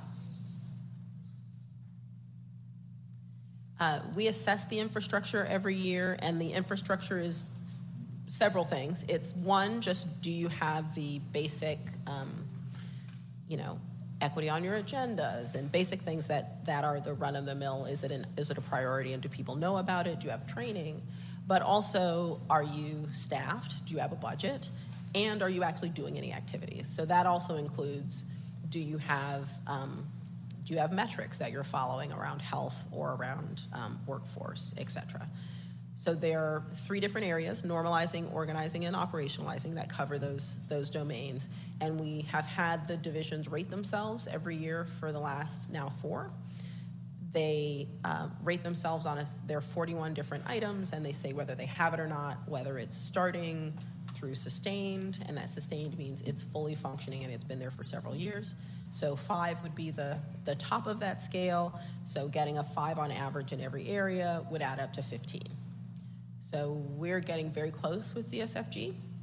We have had improvement in every area. You see some plateaus and wobbles there, and that is almost always related to staffing, either from deployments or from just staffing losses that we've had. People try to be very honest on that, and so they don't count themselves as having a program that is not running because they don't have staff for it anymore. And then it comes back, and then they're back. So I do think that we are maybe even further ahead in some of those areas, because you actually aren't starting from scratch if you have an unstaffed program, but you have a program and people understand it. But there is progress. It is faster in some areas because of resources and how long they've been at it, but it really does look like what you'd expect over time. So ZSFG, Laguna Honda, and BHS were probably the first. Primary care and jail health and MCH and PhD all come second. PhD's had a lot of issues around deployments. They've had, between COVID and monkeypox and one thing after another, it has had an impact. But all across the board, we're moving forward. I score OHE and DPH kind of widely also, and we're at about the same level as ZSFG maybe a year ago. So we started at ZSFG and then started the wider program as other divisions came on board. So still moving quite far, though, at about, I'm putting it at almost 13 out of 15. So we've got a lot of things in place. I'm going to finish soon. Next slide. Almost done. Staff engagement survey was done this year. We were very anxious for it. The last one was 2019. It was meant to be 2021, was bumped because of COVID issues. But we have seen change over that time. These are just the 6 equity questions that we've asked over those two time periods. Actually, there was a small one in 2020. And we have seen improvement in every area. More people say they're working on equity. More people say the department's working on equity, which is very important to me. We have a lot of fatalism from past failures and things that our staff have wanted but haven't seen yet. So them saying the department is working on it is a really positive step, that people are being more hopeful. So across the board, we really are seeing improvements. And it is a central metric for me in terms of whether or not equity is working, is whether people are actually working on it and think that the rest of us care about it. Next slide. A little more focused. There were 45 questions, I believe. Some of them were specific to clinical care. Not all of them showed up to be real drivers. Some of them are, everybody scored roughly the same on those. These are just a few of those that were real drivers. My division is taking active steps to improve racial equity. I feel comfortable talking about race and racism in the workplace, and managers in my department treat all staff, treat all racial ethnic groups with respect. So those 3 are 3 of our equity questions. There are many others. We have disparities on every question, whether or not it's about something that sounds like equity or not. But those disparities are in many ways a little better than they were last time we looked. So I picked those three because they are the three that show most clearly the jump in that target was really about the jump in the Black staff's rating.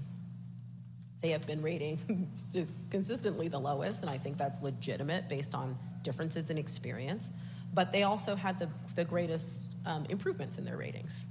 So I'm hoping that that means that some of that work that we're doing around trying to improve respectful treatment between staff, trying to make sure everybody understands what equity is and that we're actually going to take it seriously has really borne some fruit.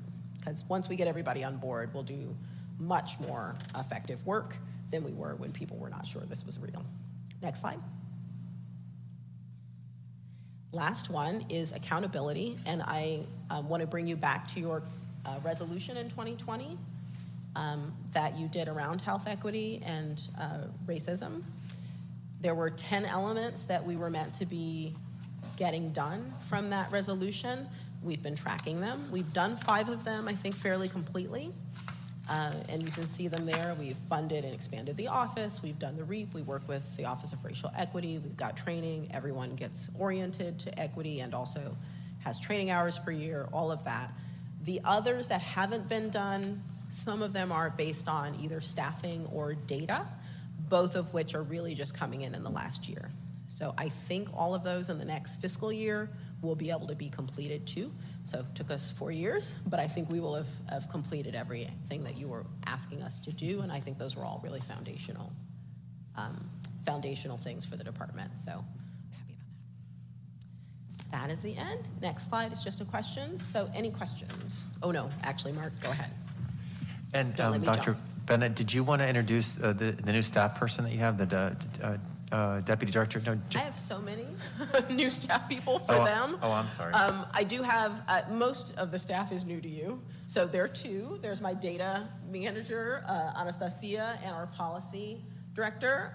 And we've got both policy and data happening, which is very exciting for me. Jenny Chacon is still on. Oh, there she is, a little corner, is the deputy director who's come on. She is leaving, very sadly for them, as equity officer in the administrator's office in the city of Hayward. She worked here for many, many years before she left to do that work and work in Marin. So we're glad to have her back. She's quite familiar with the department, and this is her work. So I think we're very lucky to have her. Thank you, Mark. Oh, sure. Thank you for this wonderful presentation. It's a tremendous undertaking, and we very much welcome the new staff and certainly all the work you've done. It's really clear that the goals are very well crystallized and that the path forward is fairly well defined. So thank you so much. Are there public comments? Yes, we have a person in the room. And I have a timer, and when the buzzer goes off, please know that's time to wrap up your comments. Yes. Robert Reinhardt from the San Francisco Black and Jewish Unity Coalition. Dr. Colfax, commissioners, and Dr. Bennett, thank you for your April reply to our presentations about the gap in life expectancy between Black residents and the rest of the population. The continuing disparity in San Francisco ranks as the worst among all counties in California, despite the efforts you are marshaling to improve the health of Black people. Shocking data keep coming in major new studies from the American Medical Association. In 2018, racial and ethnic health disparities cost the U.S. economy $451 billion, 40 in California, and most of the economic burden for racial and ethnic disparities was borne by Black African populations due to the level of premature mortality. In the second study, over a 22-year period, the Black population in the United States experienced more than 1.6 million excess deaths and more than 80 million excess years of life loss when compared with the white population. There was a period of progress which stalled and got worse, and a lot of that was due to COVID, but also to heart disease, cancer, assaults, diabetes, cerebrovascular disease, and in Black women, maternal mortality. You must feel as badly as we do that the list of the DPH programs, despite those, the situation is wrong. We made our previous request knowing about the important programs you've heard about today, but let's look at a little bit of the numbers that you came back to us with. You point out that Black African Americans received COVID vaccinations comparable to other citizens and at higher rates than elsewhere. How many died? 9.1% of all local COVID deaths, related deaths, came from the Black population in a group comprising 5% of the city's population. That was the worst tally in the city's relative population, by relative population level in the city. We just heard an important report about overdose deaths. In 2020, Blacks as a percentage of all those deaths was 25%, 28% in 22, and in this year so far, 33%, according to the San Francisco Medical Examiner. The absolute number of Black people dying from accidental overdose remained about the same, but the city's overall population, Black population, declined. So do these numbers suggest a need for a more inclusive approach of differentiated care, taking race and ethnicity into account, even more so than the comprehensive numbers that you've heard from Dr. Koonens and you'll hear in the San Francisco budget report? Please wrap up the sentence. I guess what I'd like to say is that we've heard information today about your time is up. challenges and evolution. We want you to consider this an emergency, not just a practical program, something that needs the attention I'm sorry, your that time is happened up. during the COVID emergency. Thank you. Folks on the line, if you'd like to make comment, please press *3. Yes, of course. And please feel free to email me your comments so that I can pass it along to the commissioners so that they can. Okay, thank you. No, of course. I see no hands on the remote. All right, what about commissioner questions or comments? Start on that end. Commissioner Guillermo. Thank you, Dr. Bennett. Again, I know it's been a while, but always glad to hear your presentations and really happy to see that there's been some progress that was sort of unanticipated given the challenges that we've had the last couple of years. Just a couple of practical questions. And I was wondering that the data dependency that you say is necessary, I think is a really important part of this. And so I'm glad to know that you're being very careful about moving ahead with program design and implementation until you feel comfortable with the amount of data and the quality of the data that you're getting. One of the things I was curious about is, particularly with the racial and ethnic data, is are we capturing multi-race data? Because the population of San Francisco is quite multi-ethnic, multi-race, and so, particularly with the younger generation, there is also, I think, a different way that they look at race and ethnicity than those of us who've been involved with equity issues for a long time. And so I'm just sort of wondering how that data gets reflected and what the nuances are that come into play as you're looking at that data and applying it to the programmatic design and services delivery. So that's one question. Mm-hmm. And then the other question had to do with the workforce. I try to go onto the recruitment workforce. It's very confusing actually because I think that the websites are changing, and then there are things that keep saying forbidden. You can't go on them, and so you don't know which website. But the SF HR website is pretty navigable, but I don't see the reflection of all of the equity and diversity efforts, particularly that DPH has and that you talk about, reflected in that website. So I'm just wondering, are there other ways to get that word out? Because given what we're doing and the leadership that you're showing, it's and per our previous discussion with Dr. Koonin, being able to recruit quality, skilled, trainable folks that reflect the populations that we're most concerned about is so critical. But if the website's not navigable or it doesn't reflect those efforts, then it kind of not that it goes for naught, but it's not as effective as it could otherwise be. So I'll take the second one first. I'm not sure I can fix the DHR website issues, but just like the data question, we're not waiting for that. So we didn't wait for the data, but I can't tell you something's better without it. So I don't give myself credit for it. But we didn't wait. So if you actually gotten one of those DPH announcements and were able to click on it, there's a link to a video that talks about how we care about equity. It shows the faces of different staff talking about their experience in the department. And so that's attached to all of them. There's also a statement about how we care about equity, both and how we approach equity, put on job announcements and as a statement before your interview. So it is infused through the process. It isn't necessarily rising above the level of our own individual announcements, which is a problem.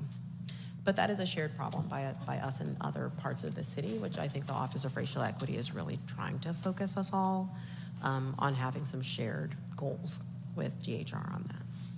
The first question on data is an interesting one because it's actually interesting and state-of-the-art for equity, I think.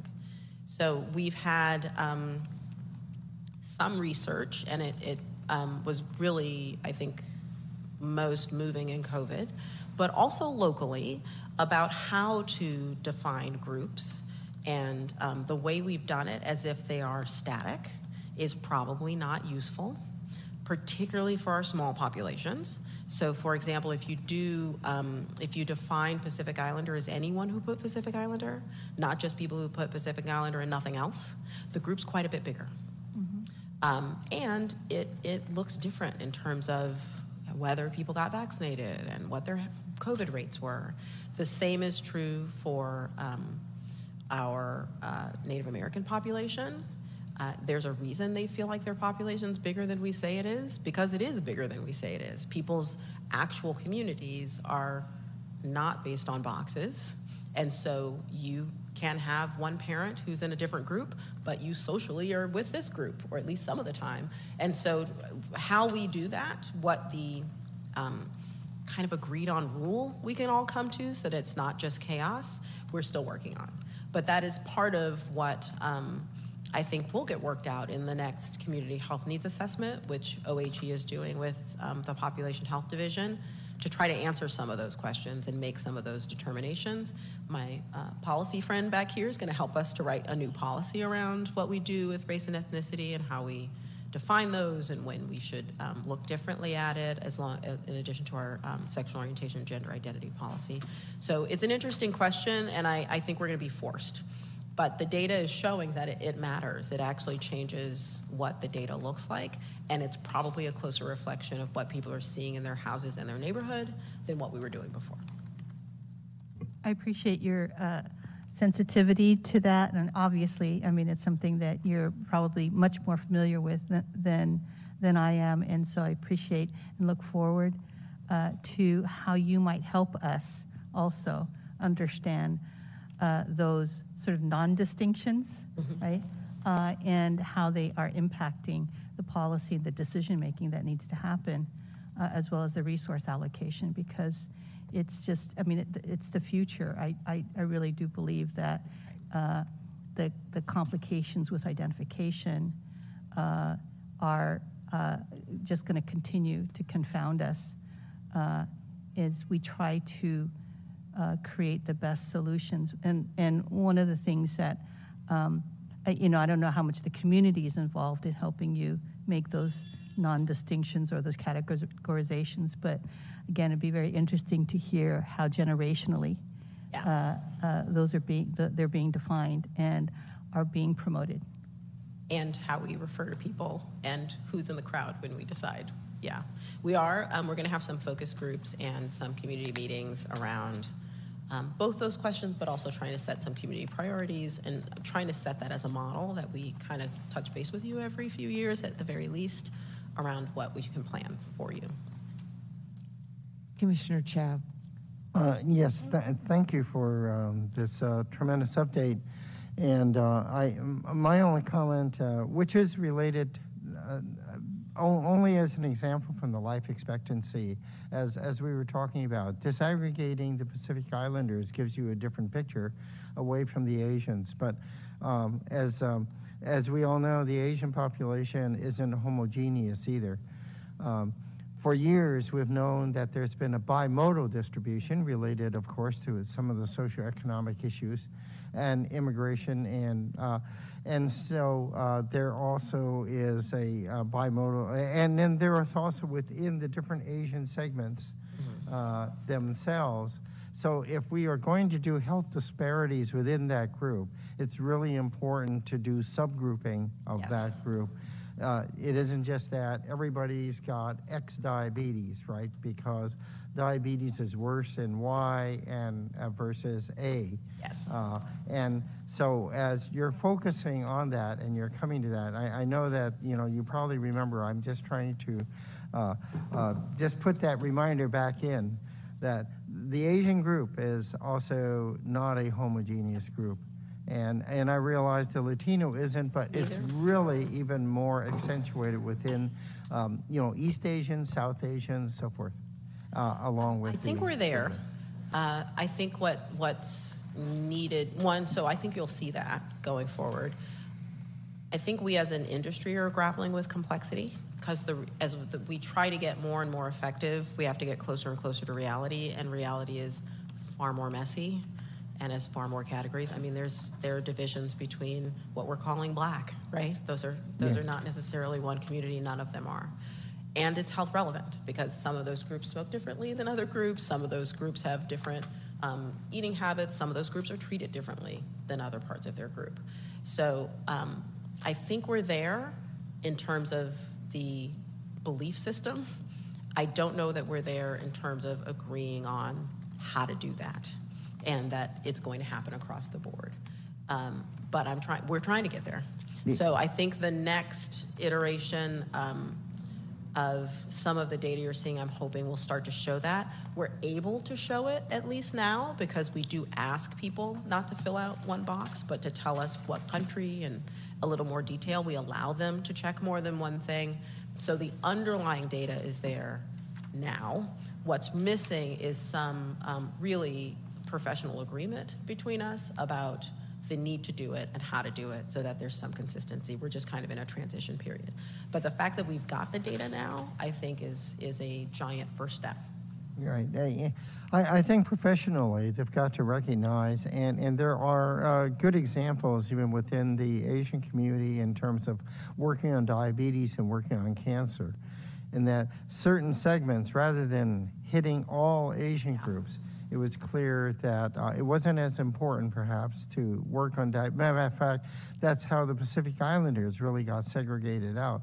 There would have been really a wrong message to them on BMIs, for example.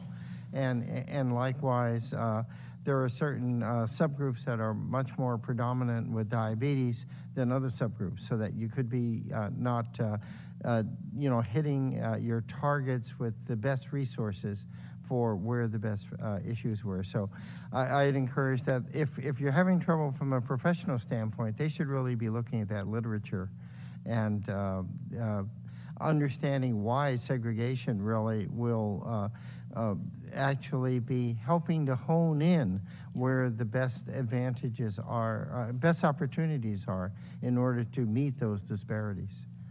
Well, as we have not unlimited resources, oh yes, we're going to have to be more and more effective, which means we're going to have to get closer and closer to what people actually are willing to do. All right, so you're right. The data is really important, and I just wanted it's there. to You can ask the question now. Bring this back. You can ask the question now, and somebody could find you the data about what that subgroup is doing. Great. Whether or not we have the researchers and we can do it yet, I don't know, but the data is actually there. So the questions are possible, which is a good step. Next one. Thank you. Mr. Christian, do you have? Thank you. Good to see you, Dr. Bennett. Thank you for your work. It is so important, so necessary, so groundbreaking. Can you help me with slide 4? I just want to make sure I understand. It's the Health Disparities Black Health Priority Setting a Model. Yes. So on the right-hand side, as you're facing the page, it says review of community input, and on the left-hand side, planning group.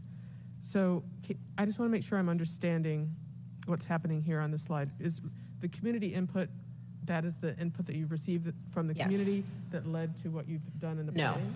So they were happening concurrently. So some of it came to you, some of it came to Director Colfax. While we were internally starting a process, kind of a little bit more contained process, because we were going to go through a bunch of research, which is a little bit maybe not the largest group process. At the same time, there was a conversation starting in community so that Mega Black was putting these things in their budget. They had a whole health section, that the reparations committee had a whole health section about Black health. So they're happening concurrently. We were concurrently asking the questions while they were delivering their input, and so we're trying to now bring it all together.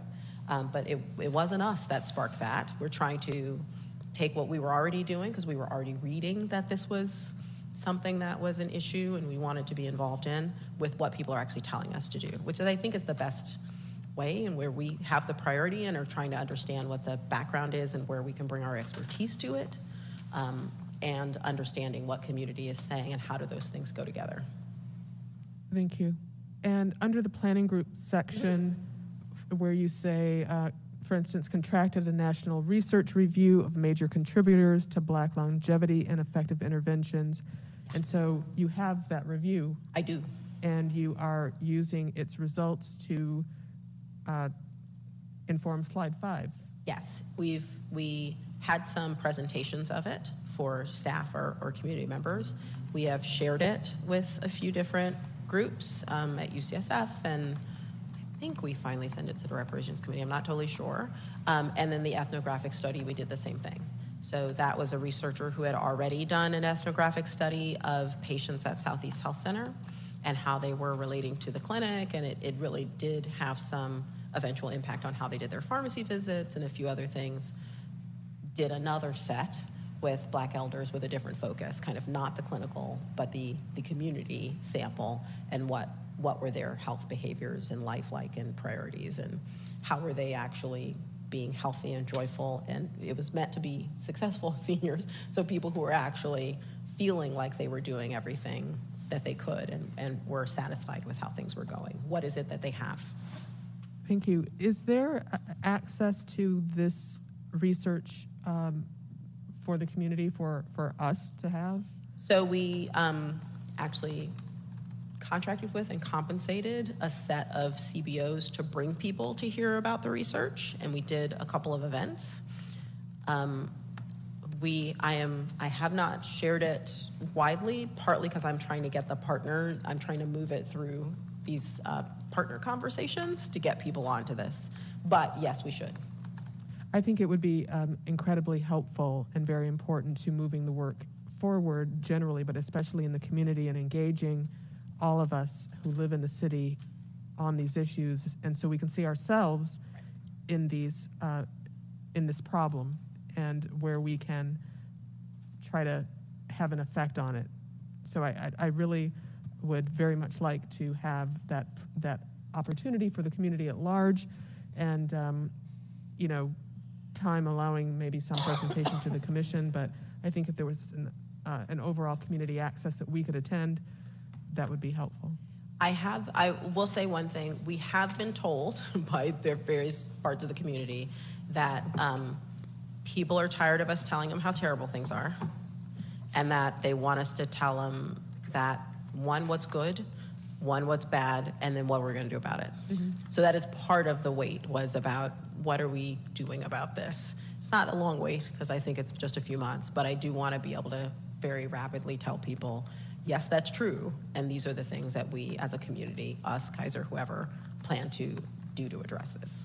Well, I certainly trust the priorities you're setting, and I do think that this information can be presented in a way that is not like how bad things are. It's like, this is what we've learned. And so you read in the New York Times or wherever else you read that, there's this weathering and the loss of life. And so this is what we've learned about things we might be able to begin to do about it. But looking forward to whenever that happens, and in the way that you believe that it should. And thank you so much for all of this. Welcome. Yeah, I guess I have one question, and that is, can you elaborate a little bit on the collaboration with UCSF? Because as you know, UCSF has really been leading the nation in calling out racism in healthcare, and I know they've developed a lot of innovative approaches. So I'm wondering, as we're trying to work through some of the things Commissioner Christian's speaking of, they have done so much work. They have been published, as you know, multiple times in the New England Journal. I think across the country, their thinking and their work is being used as an example for others to follow. So how can we best tap into our whole community resource, including this amazing work there? So who we're partnering with are two heads of their Black Health Initiative. One is the equity officer essentially for UCSF Health, Dr. Malcolm John, and the other is Dr. Jonathan Butler, who's a researcher and on the research side. They are bringing those two groups together to try to work with us and whoever else we can get to the table to talk about how we each can play our role. It's really meant to be collective impact.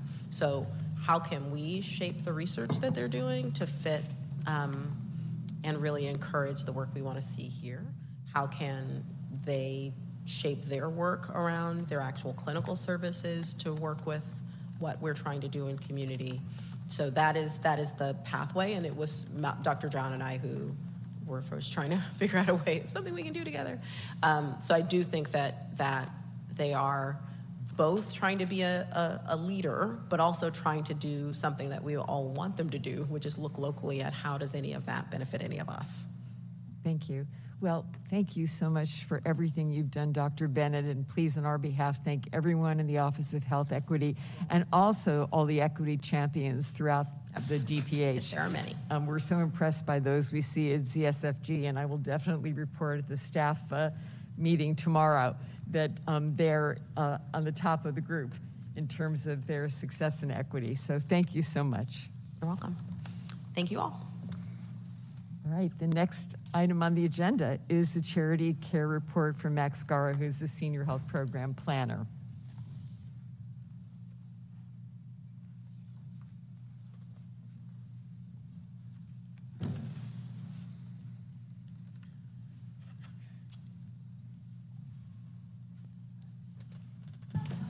And before we begin, thank you for your patience, Mr. Guerra and hospital partners. Thank you, Secretary Morowitz. Good evening, Commissioners. My name is Max Guerra, and I'm a Senior Health Program Planner with the Office of Policy and Planning.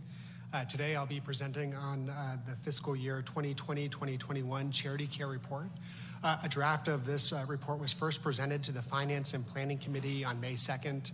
I'd like to thank the members of the committee for their feedback, as well as other commissioners who had questions and comments on the report ahead of this meeting. We've integrated this feedback into the report, which I'll discuss throughout the presentation, and I'll also address several of the questions that came up ahead of today's meeting. I want to mention that I'm joined today, as the Secretary noted, by several hospital representatives who participated in the work group, and they may be available or should be available to answer questions about trends for their specific hospital if needed. Next slide, please.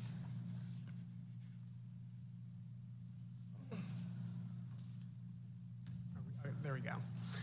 So for this presentation, I'll first provide background on the Charity Care Ordinance and review the charity care landscape in San Francisco, and then I'll go into the annual report and provide information on citywide and hospital-specific charity care trends. And then finally, I'll end with state and federal policy changes that may be impacting charity care trends in the future in the city. I want to note that due to the COVID-19 pandemic and the emergency response by the San Francisco Department of Public Health, the reporting process was delayed, and therefore both 2020 and 2021 data are combined into this singular annual report. Next slide, please. So the Charity Care Ordinance in San Francisco was passed by the Board of Supervisors in 2001, and at the time, this law was the first of its kind in the nation. This ordinance helps to increase transparency and accountability around charity care by requiring hospitals to report charity care data to DPH annually, and also to notify patients of free and discounted services. There are 8 hospitals that are required to report their data to DPH annually. I should note that 5 of these hospitals are required to report per the ordinance. These are St. Mary's, St. Francis, Chinese Hospital, CPMC Van Ness, and also CPMC Mission Burwell Campus. 3 hospitals report their data voluntarily, and these are Kaiser, UCSF, and Zuckerberg San Francisco General. I want to note that some hospitals report data on a fiscal year and some report on a calendar year. So therefore, data and the analysis in this report covers a time period that spans from July 2019 to December 2021. So with these 8 hospitals together, DPH is able to more accurately capture citywide charity care trends. With regards to the notification requirements, every other year, DPH staff visits each hospital to conduct a review of the facility's compliance with the requirements. And this year, DPH staff visited each of the reporting hospitals, and all hospitals were found to adhere to the notification requirements, providing verbal notification of charity care policies to patients, and also posting physical signage throughout the hospital facility. Mr. Guerra, I'm sorry to interrupt you. I'm having difficulty hearing you. I don't know whether it's the microphone, your proximity to it. All right. Maybe I'll move this closer. Oh, sure. Yes. Yeah. It's not sensitive anymore. Just you can get it. You can get close. Okay. Is this better audio? Much better. Yes. And you can pull it closer to you, Max, if it's better for you too. Let's see if this works. I can actually hear it through the speakers now too. It's actually next slide. There we go. Thank you. So before I start on the report, I want to highlight some of the events that have occurred since the passage of the ordinance that have impacted the charity care in the city. In 2007, the Healthy San Francisco program was started. This is the city's health access program that provides uninsured residents access to healthcare services. In 2010, the Affordable Care Act was passed, and in subsequent years, preparation was conducted on the Act's implementation. In 2014, the ACA implementation began, and since then, we've observed an increase in health insurance coverage through the Medi-Cal expansion and Covered California, and this has been highlighted in previous years' reports. From 2017 to 2019, there were continuous efforts at the federal level to undermine healthcare access and the ACA. This included the repeal of the individual mandate penalty and changes to public charge rules.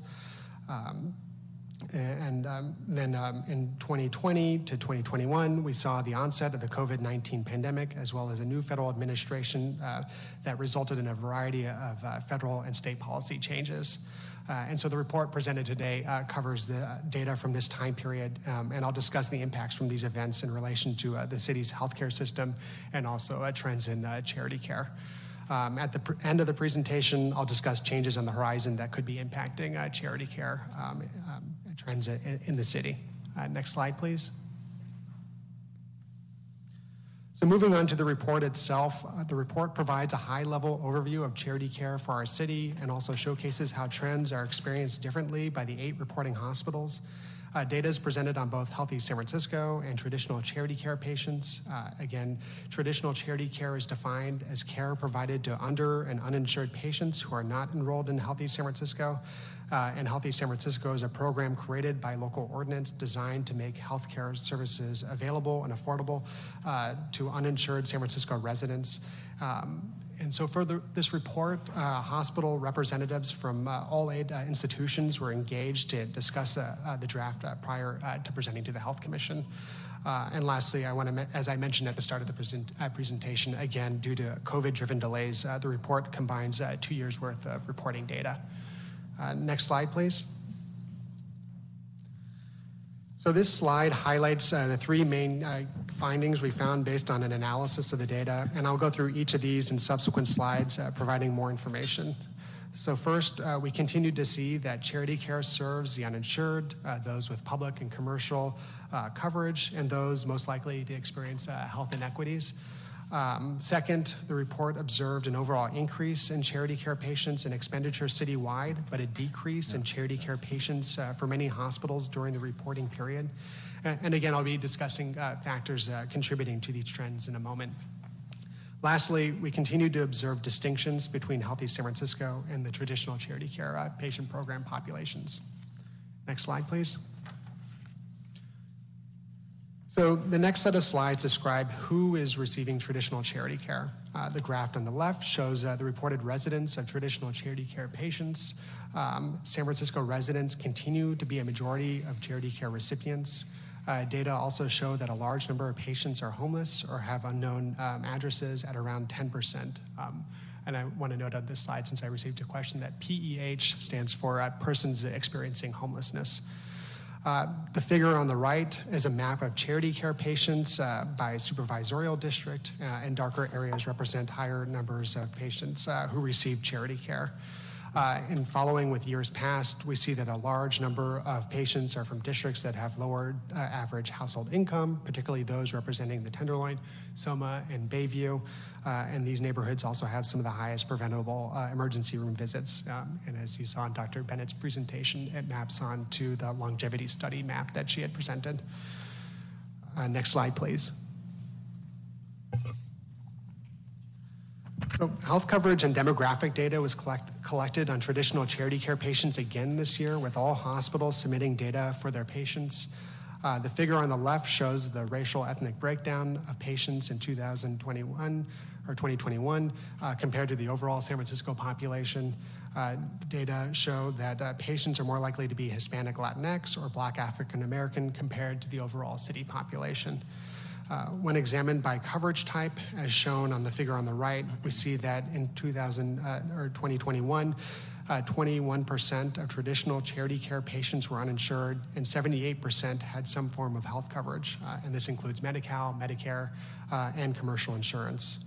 So this data supports the contention that many people receiving charity care are those who have coverage but may be unable to afford health care expenses. And while this data, and I received a question regarding residency and payer status. So while we collect data on residency and payer status of charity care patients, this data can't be cross-tabulated, but in future submissions we'll work to try and collect that type of data and try and explore whether we can analyze data by payer status and by residency. So stepping back, what we see is that those receiving traditional charity care are also those most likely to be experiencing some of the most significant health inequities and who have higher medical need. And this includes persons experiencing homelessness, persons of color, as well as persons with lower socioeconomic status. And we also see that it's not just the uninsured being serviced by these programs, but also a high proportion of patients with some form of health coverage. Next slide, please. So during the reporting period, there was an increase in the overall number of patients who received charity care in San Francisco. The figure on the left shows the number of patients receiving charity care. And between 2019 to 2021, there was a 13% increase in the number of charity care patients. The second figure on the right provides an overview of charity care patient counts by service type. And over the past 2 years, the number of charity care patients have also increased for each service type, with patient counts for emergency and outpatient services increasing the most. Next slide, please. So the next graph shows charity care expenditures and Medi-Cal shortfalls over the previous 5 years.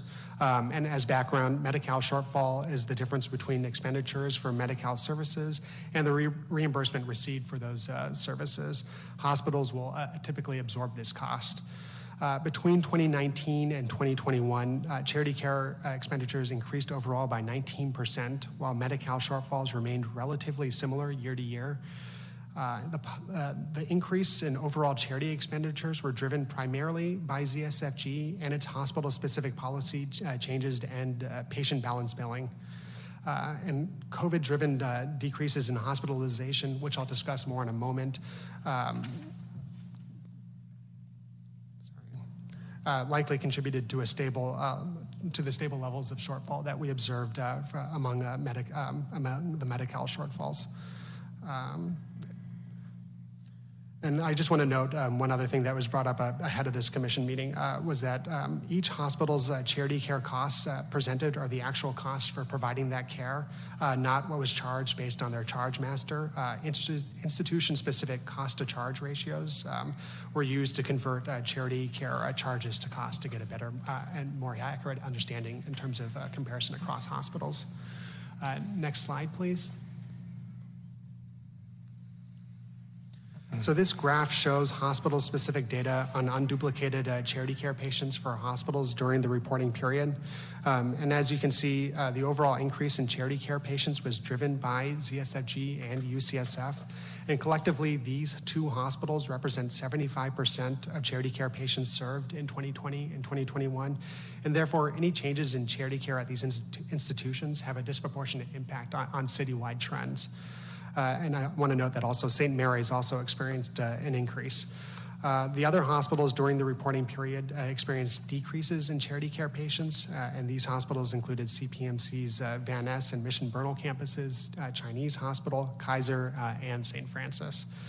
So what happened at UCSF and ZSFG? So the increase in charity care patients at both hospitals were reported to be driven by hospital-specific policy changes in their charity care programs. So first, in February 2019, ZSFG amended its charity care and discount programs to add new patient financial protections and end patient balance billing. And again, this is referred to as surprise billing. These changes expanded patient eligibility, increasing the number of patients receiving charity care. Note that ZSFG reports data on a fiscal year, so the full impacts of this policy change wouldn't have been observed until 2020. At UCSF, they began proactively applying charity care adjustments to patients qualified for financial assistance without requiring an application from the patients, and this started in 2021, and this too increased the number of patients receiving charity care at the hospital. Next slide, please. So while there was an overall increase in the charity care patients observed citywide, 5 out of the 8 reporting hospitals experienced decreases in charity care patients, which were likely driven by COVID-related impacts. The pandemic and its health and economic effects had a significant impact on our healthcare system. Most notably, it resulted in periods of decreased hospital utilization, including decreases in emergency, ambulatory, and inpatient services. The graph shown on this slide is based on data from the state and shows that San Francisco's monthly average patient encounters for hospital services before and after the onset of the pandemic. Note that this graph is inclusive of charity care and non-charity care patients. So decreases in utilization were most significant in 2020, but rates continued to be below pre-pandemic levels in 2021. So for example, ED visits continued to be about 20% below the 2019 baseline levels. These declines were likely a contributing factor in the observed decreases in charity care patients among the 5 hospitals I noted earlier. Another driver for decreases in charity care is that health coverage actually increased in California due to policies implemented in response to the pandemic. So policies such as Medi-Cal's continuous coverage requirement, which barred enrollment terminations, resulted in millions of Californians staying on Medi-Cal. And according to data from a statewide survey, 94% of Californians were insured in 2020, and this was actually the highest number recorded from this survey. And in San Francisco, 96.4% of the population was insured in 2021, also one of the highest rates recorded. These increases in health coverage may have also contributed to overall reductions in requests for charity care. Next slide, please. So in this slide, I'm glad this table is showing since it had dropped in the previous committee meeting. This table shows each hospital's ratio of charity care costs to net patient revenue for the most recent year and compares them to the state average. This ratio is a useful metric for comparing each hospital's relative charity care contribution.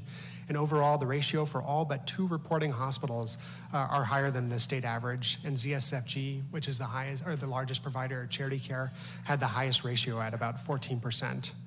And so based on feedback from the Finance and Planning Committee, we've added a new graph to the report that shows the ratio for the past 5 years, or 5 years for each hospital, or for all hospitals where we have data. And the data show that most hospitals have seen increases in their charity care cost to net patient revenue ratios, which follows the statewide trend, with most hospitals outperforming the state during this period. And lastly, per the request of the Health Commission, we conducted a literature review of the other metrics to compare hospitals' relative charity care contributions. And we only identified one other potentially relevant metric, which is the ratio of charity care expenditures to hospital operating expenses.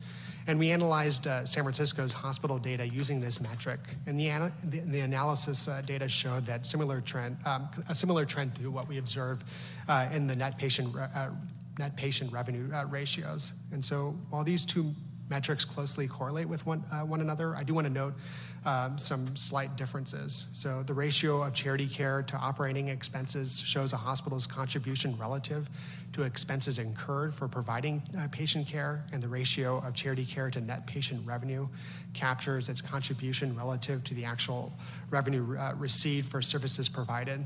And because net patient revenue doesn't capture the expenses associated with uncompensated care, hospitals with higher levels of this type of service perform better when using the metric to compare hospitals. And so this is particularly relevant when we're showing the charity care contributions of our Safety Net Hospital, which provides a high level of uncompensated care.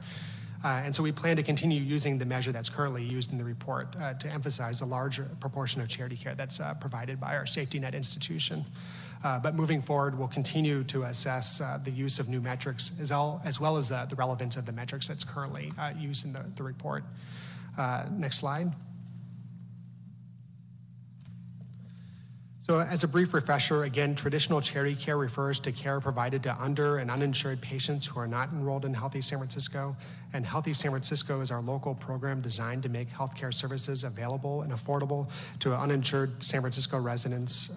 And again, Healthy San Francisco is an important contributor to the San Francisco's hospital-based charity care landscape because, like traditional charity care, HSF is not insurance. And Commissioner, to the question that I had received ahead of the presentation regarding your question on hospital losses. So under HSF, or Healthy San Francisco, hospitals do receive some reimbursement from the city and county for providing care to Healthy San Francisco enrollees, but this doesn't cover the full cost of providing those services. So when we dive deeper into the data that's presented here and compare it to the patient populations of these two types of care, there's several differences that I do want to note. The first is that we see that the observed increase in charity care patients was driven by traditional charity care, while Healthy San Francisco patients remained relatively stable during the reporting period. This suggests that there are populations who continue to rely on Healthy San Francisco for accessing healthcare services who are likely ineligible for Medi-Cal. And second, you'll see that the proportion of emergency care is greater for traditional charity care patients compared to the Healthy San Francisco population. And this data supports the contention that Healthy San Francisco patients have greater access to primary and preventative care services. Next slide, please.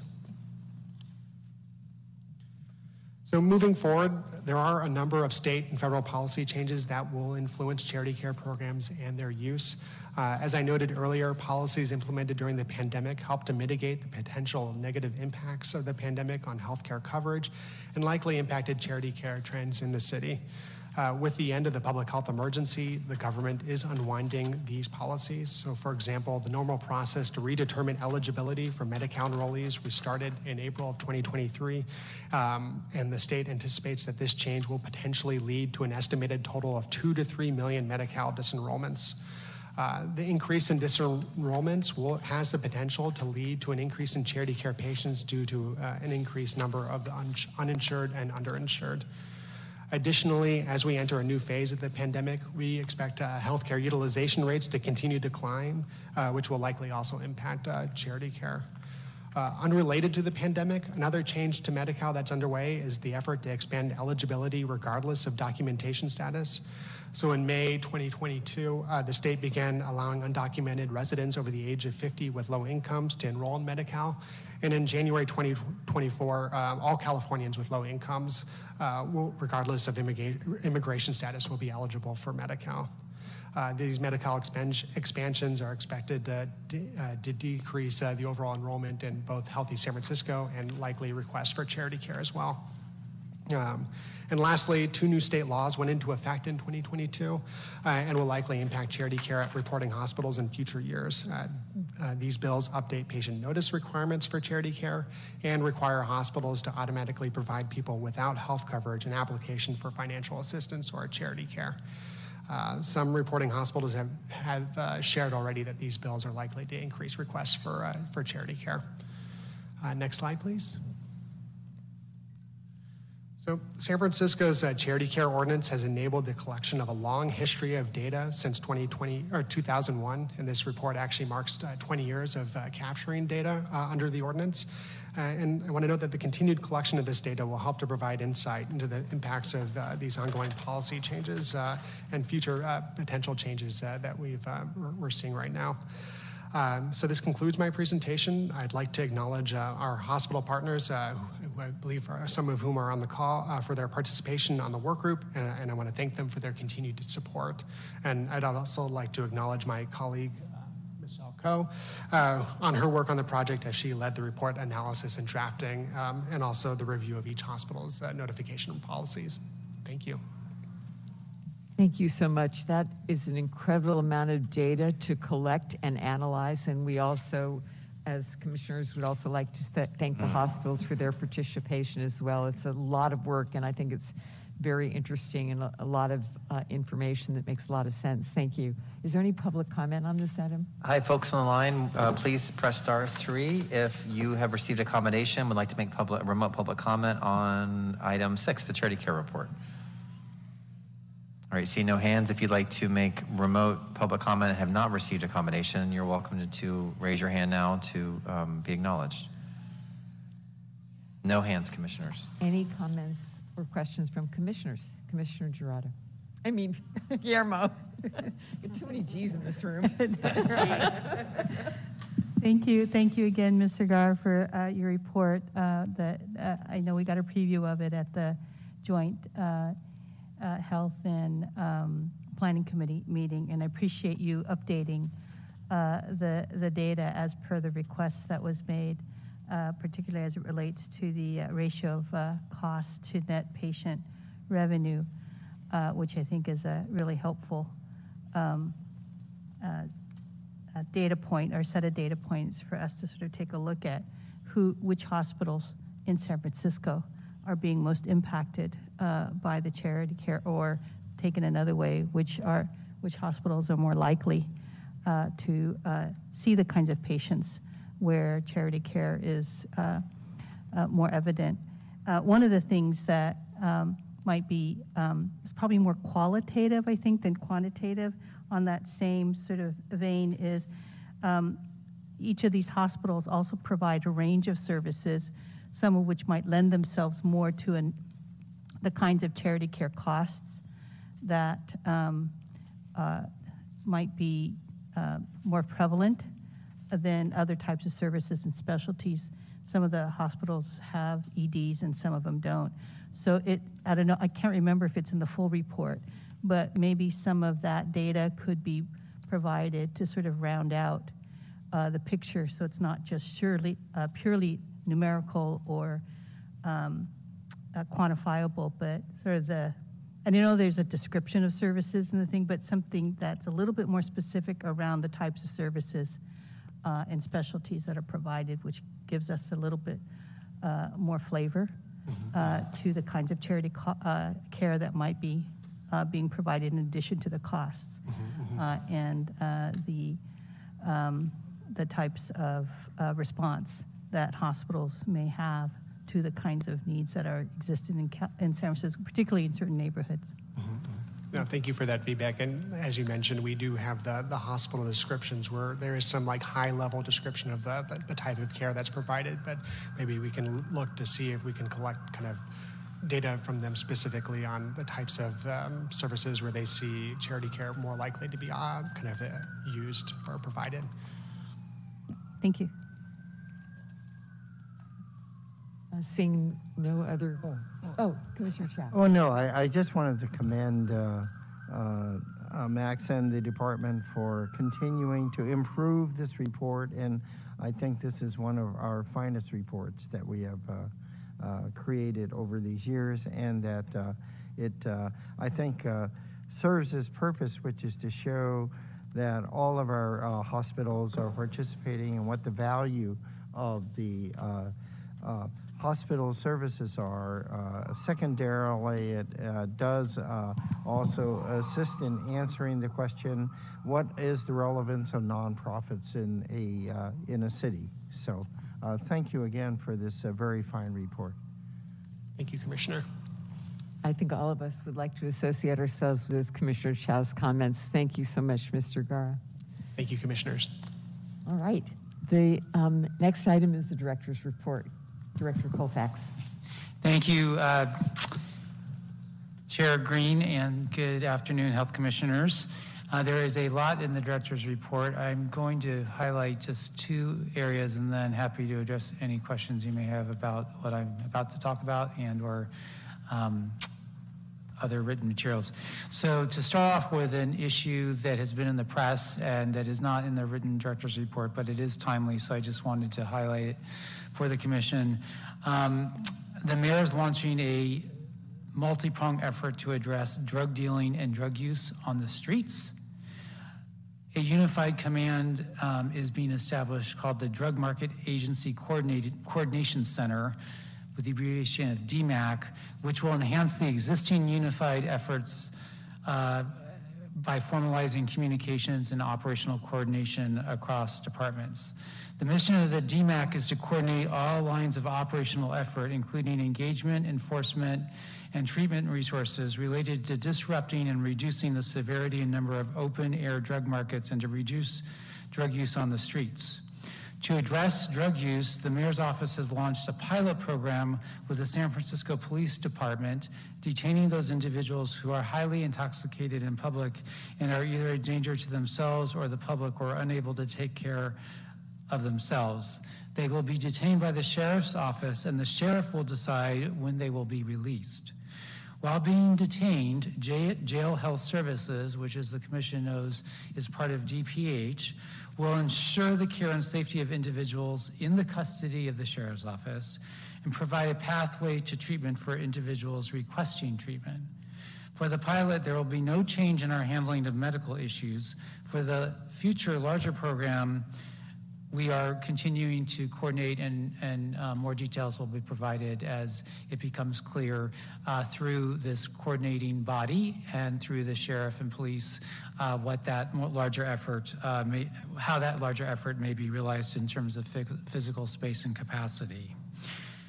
DPH has defined procedures to ensure care and safety when a person enters the Sheriff Department for detention. This is again for the pilot, which includes when a person enters detention, they undergo a nursing assessment. If urgent or emergent needs are identified, they are transferred to the emergency department. While a person is being detained, the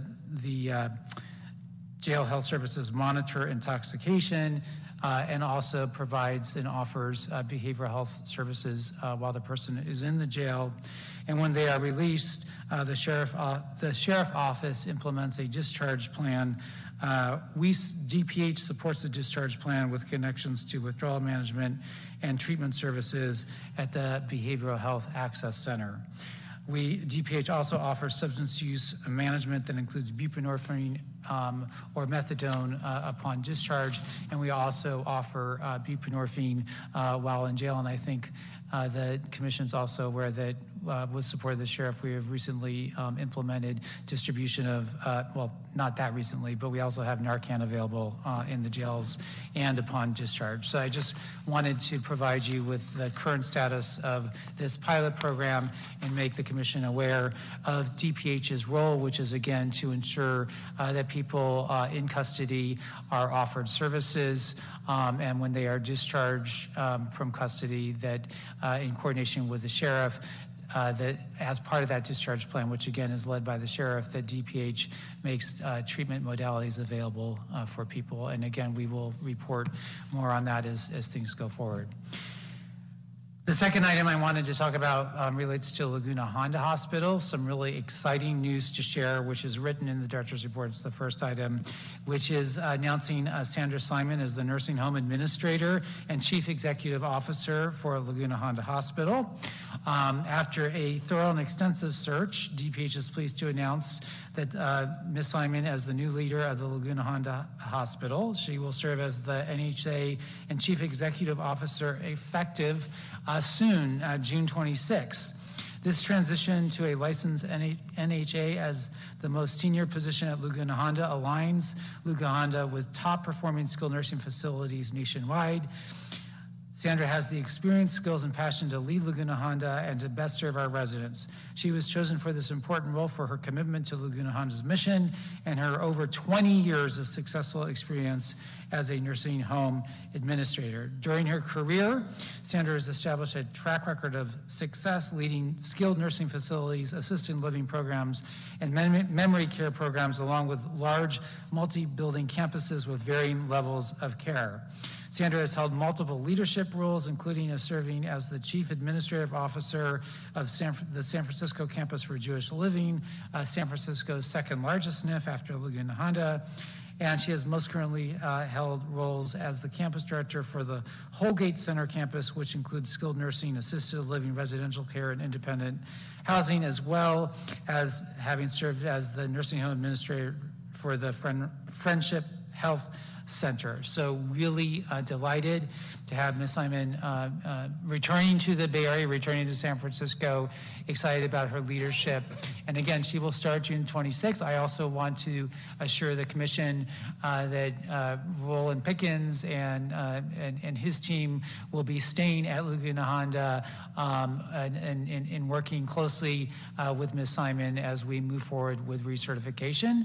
And so the current work that we're doing at Laguna Honda under Mr. Pickens' leadership will continue with the same staff, and Ms. Simon will be an additional reinforcement through the recertification process. I also wanted to share with the Commission the good news that we've also have identified and have offered positions to the Deputy Assistant Nursing Home Administrators. So we expect those two positions to be filled very soon as well. So additional good news there. And then on another area of Laguna Honda to update you on, you will recall that as Mr. Pickens reported to you 2 weeks ago, the Coordinated Care at Bedside initiative has just started. Currently, the team are present in 4 of the 13 neighborhoods. We expect all 13 neighborhoods to be populated with people responsible for executing this initiative by the end of the month. The other key update is, as of yesterday, yesterday, CMS surveyors arrived to commence with the 3rd monitoring survey, which, as you recall, is part of our settlement agreement. Those surveyors are on site, and we will continue to ensure that the Commission is updated with any relevant information that we can share from that survey. But that survey has commenced, and the team is very busy in terms of ensuring that the surveyors are getting all the information that they need, and we are hopeful for a successful survey. So I will stop there and happy to answer any questions about the items I just went through or other written items in the director's report. Thank you. Thank you. Is there any public comment? Yes, folks online, let's start with those who have received accommodations. Let's see, Jaime or Jeanette, please unmute one of the callers, and let's go from there. Yeah, hi, it's Patrick Bonaccia. Can you hear me? Yes, please begin, Mr. Bonaccia. I've got 3 minutes on the timer. Thank you. Laguna Honda's last nursing home administrator, Larry Funk, who is well venerated, was ousted in 2004. It's shocking it has taken Laguna Honda's decertification to finally hire a nursing home administrator. But I congratulate Sandra Simon for being hired as the new NHA It's a plus. She's a Native American Indian, quote unquote, medicine woman. In June 22, NHA identified a nursing home administrator as necessary. In November 2022, HSAG prepared its first root cause analysis for submission to CMS on December 1st, noting, quote, the facility does not have a nursing home administrator on staff, which contributes to the lack of knowledge specific to nursing home regulations. It's shameful. It's taken a full year to hire Ms. Simon. CMS's February 1st letter to Laguna Honda noted it also wanted the two assistant nursing home administrators onboarded rapidly. So it's good hearing Dr. Colfax say that might happen soon. I fully support my colleague, Dr. Terry Palmer's written testimony that she submitted for today. She wrote, quote, a new nursing home administrator will not be able to assist in failing Laguna Honda intact unless she is empowered to act independently, end quote. As Palmer noted, if there are any more immediate jeopardy citations and they continue, we will lose Laguna Honda. You need to empower Ms. Simon to act independently of Mr. Pickens until recertification is actually accomplished as the new CEO and NHA. She should be able to act independently. Pickens and his team, who have dragged their feet for over a year, getting to a place where you might be eligible to submit an application for recertification. Thank you. All right, thank you. And we have one more. Please unmute when you get a chance. Caller, let us know that we're there. Can you hear me? Yes, Dr. Palmer, begin. Oh, hi, it's Dr. Palmer, AA. As a retired nursing home doc, one thing I know about is writing and following care plans. And if you don't have enough staff to get to know the patients, or you move staff around too much, there's no way they can follow the care plan because they don't know the patient. And so the new nursing home administrator is not going to be successful in avoiding immediate jeopardy unless staff is stable and deployed in a stable way to different patient assignments. And so that is really worrisome. The other thing is if there aren't sufficient behavioral services for disabled people, and Laguna Honda either cannot discharge people or is pressured to admit people to facilitate the flow at General, it's going to be the same old mess. There has to be adequate behavioral treatment and care for patients who won't do well at a nursing home elsewhere in the city. And the new nursing home administrator has to be given the latitude to initiate a screening program of these patients. So patients who are impossibly difficult for a nursing home to accommodate will not be admitted and will have other places in the community that they're cared for.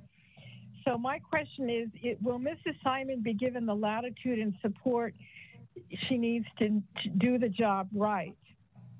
Or is she going to be under the thumb of other entities in the system that see Laguna Honda as a secondary facility, which is how Laguna Honda got into this mess in the first place? Thanks a lot. Those are the only two public comments. Thank you. I just want to jump in. And first of all, I think I can speak on behalf of the commission. We are delighted at this appointment and know that all the appropriate steps were taken to ensure we picked the right person. And personally, I think it was worth the effort and worth the time to do that. And knowing that we have the 2 assistant nursing home administrators with offers out is so encouraging. So I think this is a really positive development. And if I'm right, I think it's one of the things that CMS demanded of us as part of the recertification program. So that's a really wonderful accomplishment. One of the things, though, that does concern me, and I may not understand this fully, is that I think we had all concluded with the advice of the consultants that the coordinated care at the bedside initiative was really important, not only in order to implement all the actions that we've been able to accomplish, but also to kind of ensure continuity and to ensure, as has been mentioned, that bedside care, and in particular staff at the bedside, feel comfortable with all the rules, regulations, and all of their appropriate responsibilities. And yet now the surveyors are here, probably sooner than we would have liked, and certainly sooner than Ms. Steinman has come. So can you comment at all on where that leaves us and how we're going to both address these surveyors as well as launch this incredibly critical initiative?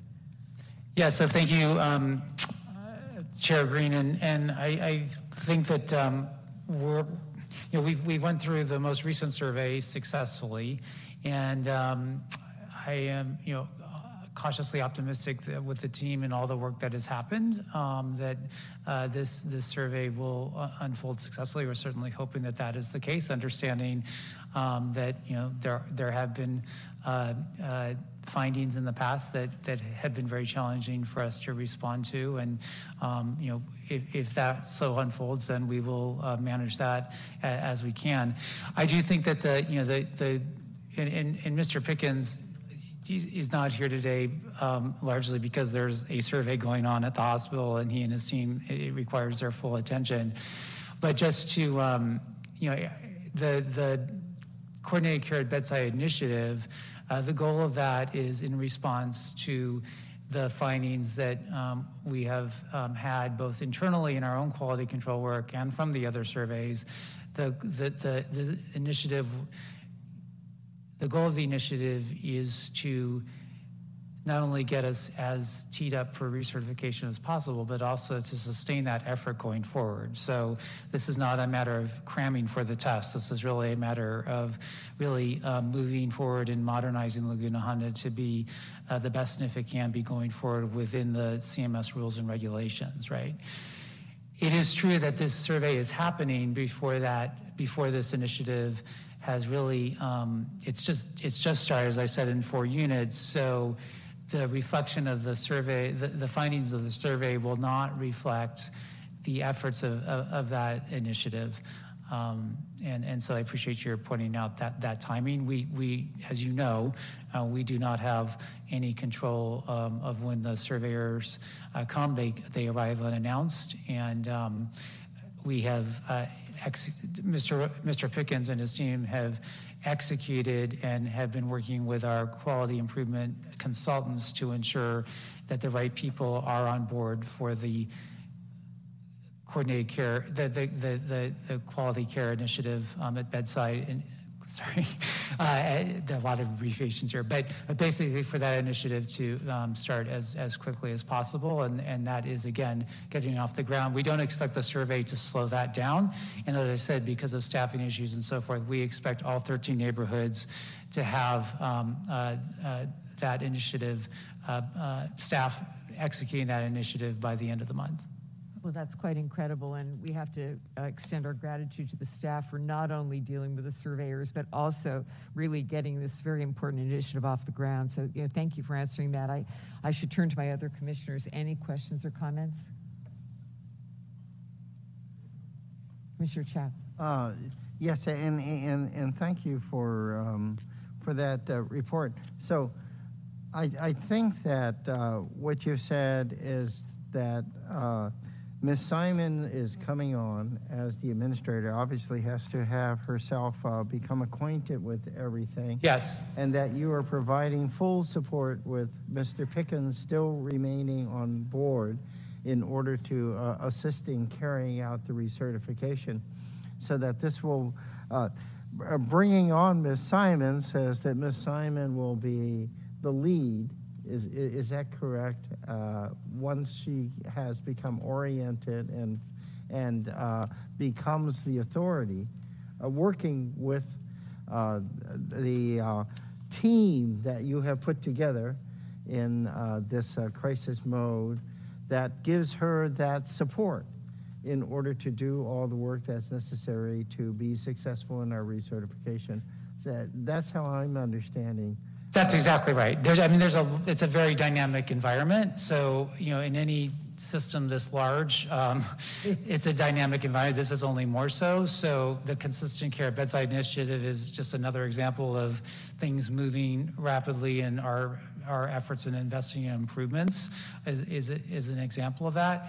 And yes, that Ms. Simon get the support that she needs, and that there's a period of time through recertification where the team that is in place helps support her in the work going forward. This is not a time for us to, transition and have the team that's currently been there for over a year step back. We just need to reinforce the work through Ms. Simon and other staff that are coming on to support the work and to strengthen the hospital. And then, with anticipated and hopefully successful recertification, a more stepwise transition to having a Laguna Honda leadership team that can sustain the work going forward, independently with oversight from Mr. Pickens, as was the previous structure, will be developed. But that is in the future, not in the immediate future, certainly not before what we're all hoping for, which is a successful recertification. And I would hope that at an appropriate time that Ms. Simon feels also comfortable to come and be introduced to the commission, that it would be really a very good idea for us to become much more acquainted with this very key person who's coming on board. Oh, certainly, and I would certainly expect when she arrives, when Mr. Pickens presents an update on Laguna Honda, that Ms. Simon will be here. Okay, thank you very much. All right, no other comments or questions, then we'll go to the Finance and Planning Committee update, and that is Commissioner Chung. Hello, Commissioners. The Finance and Planning Committee met right before this commission meetings, and we had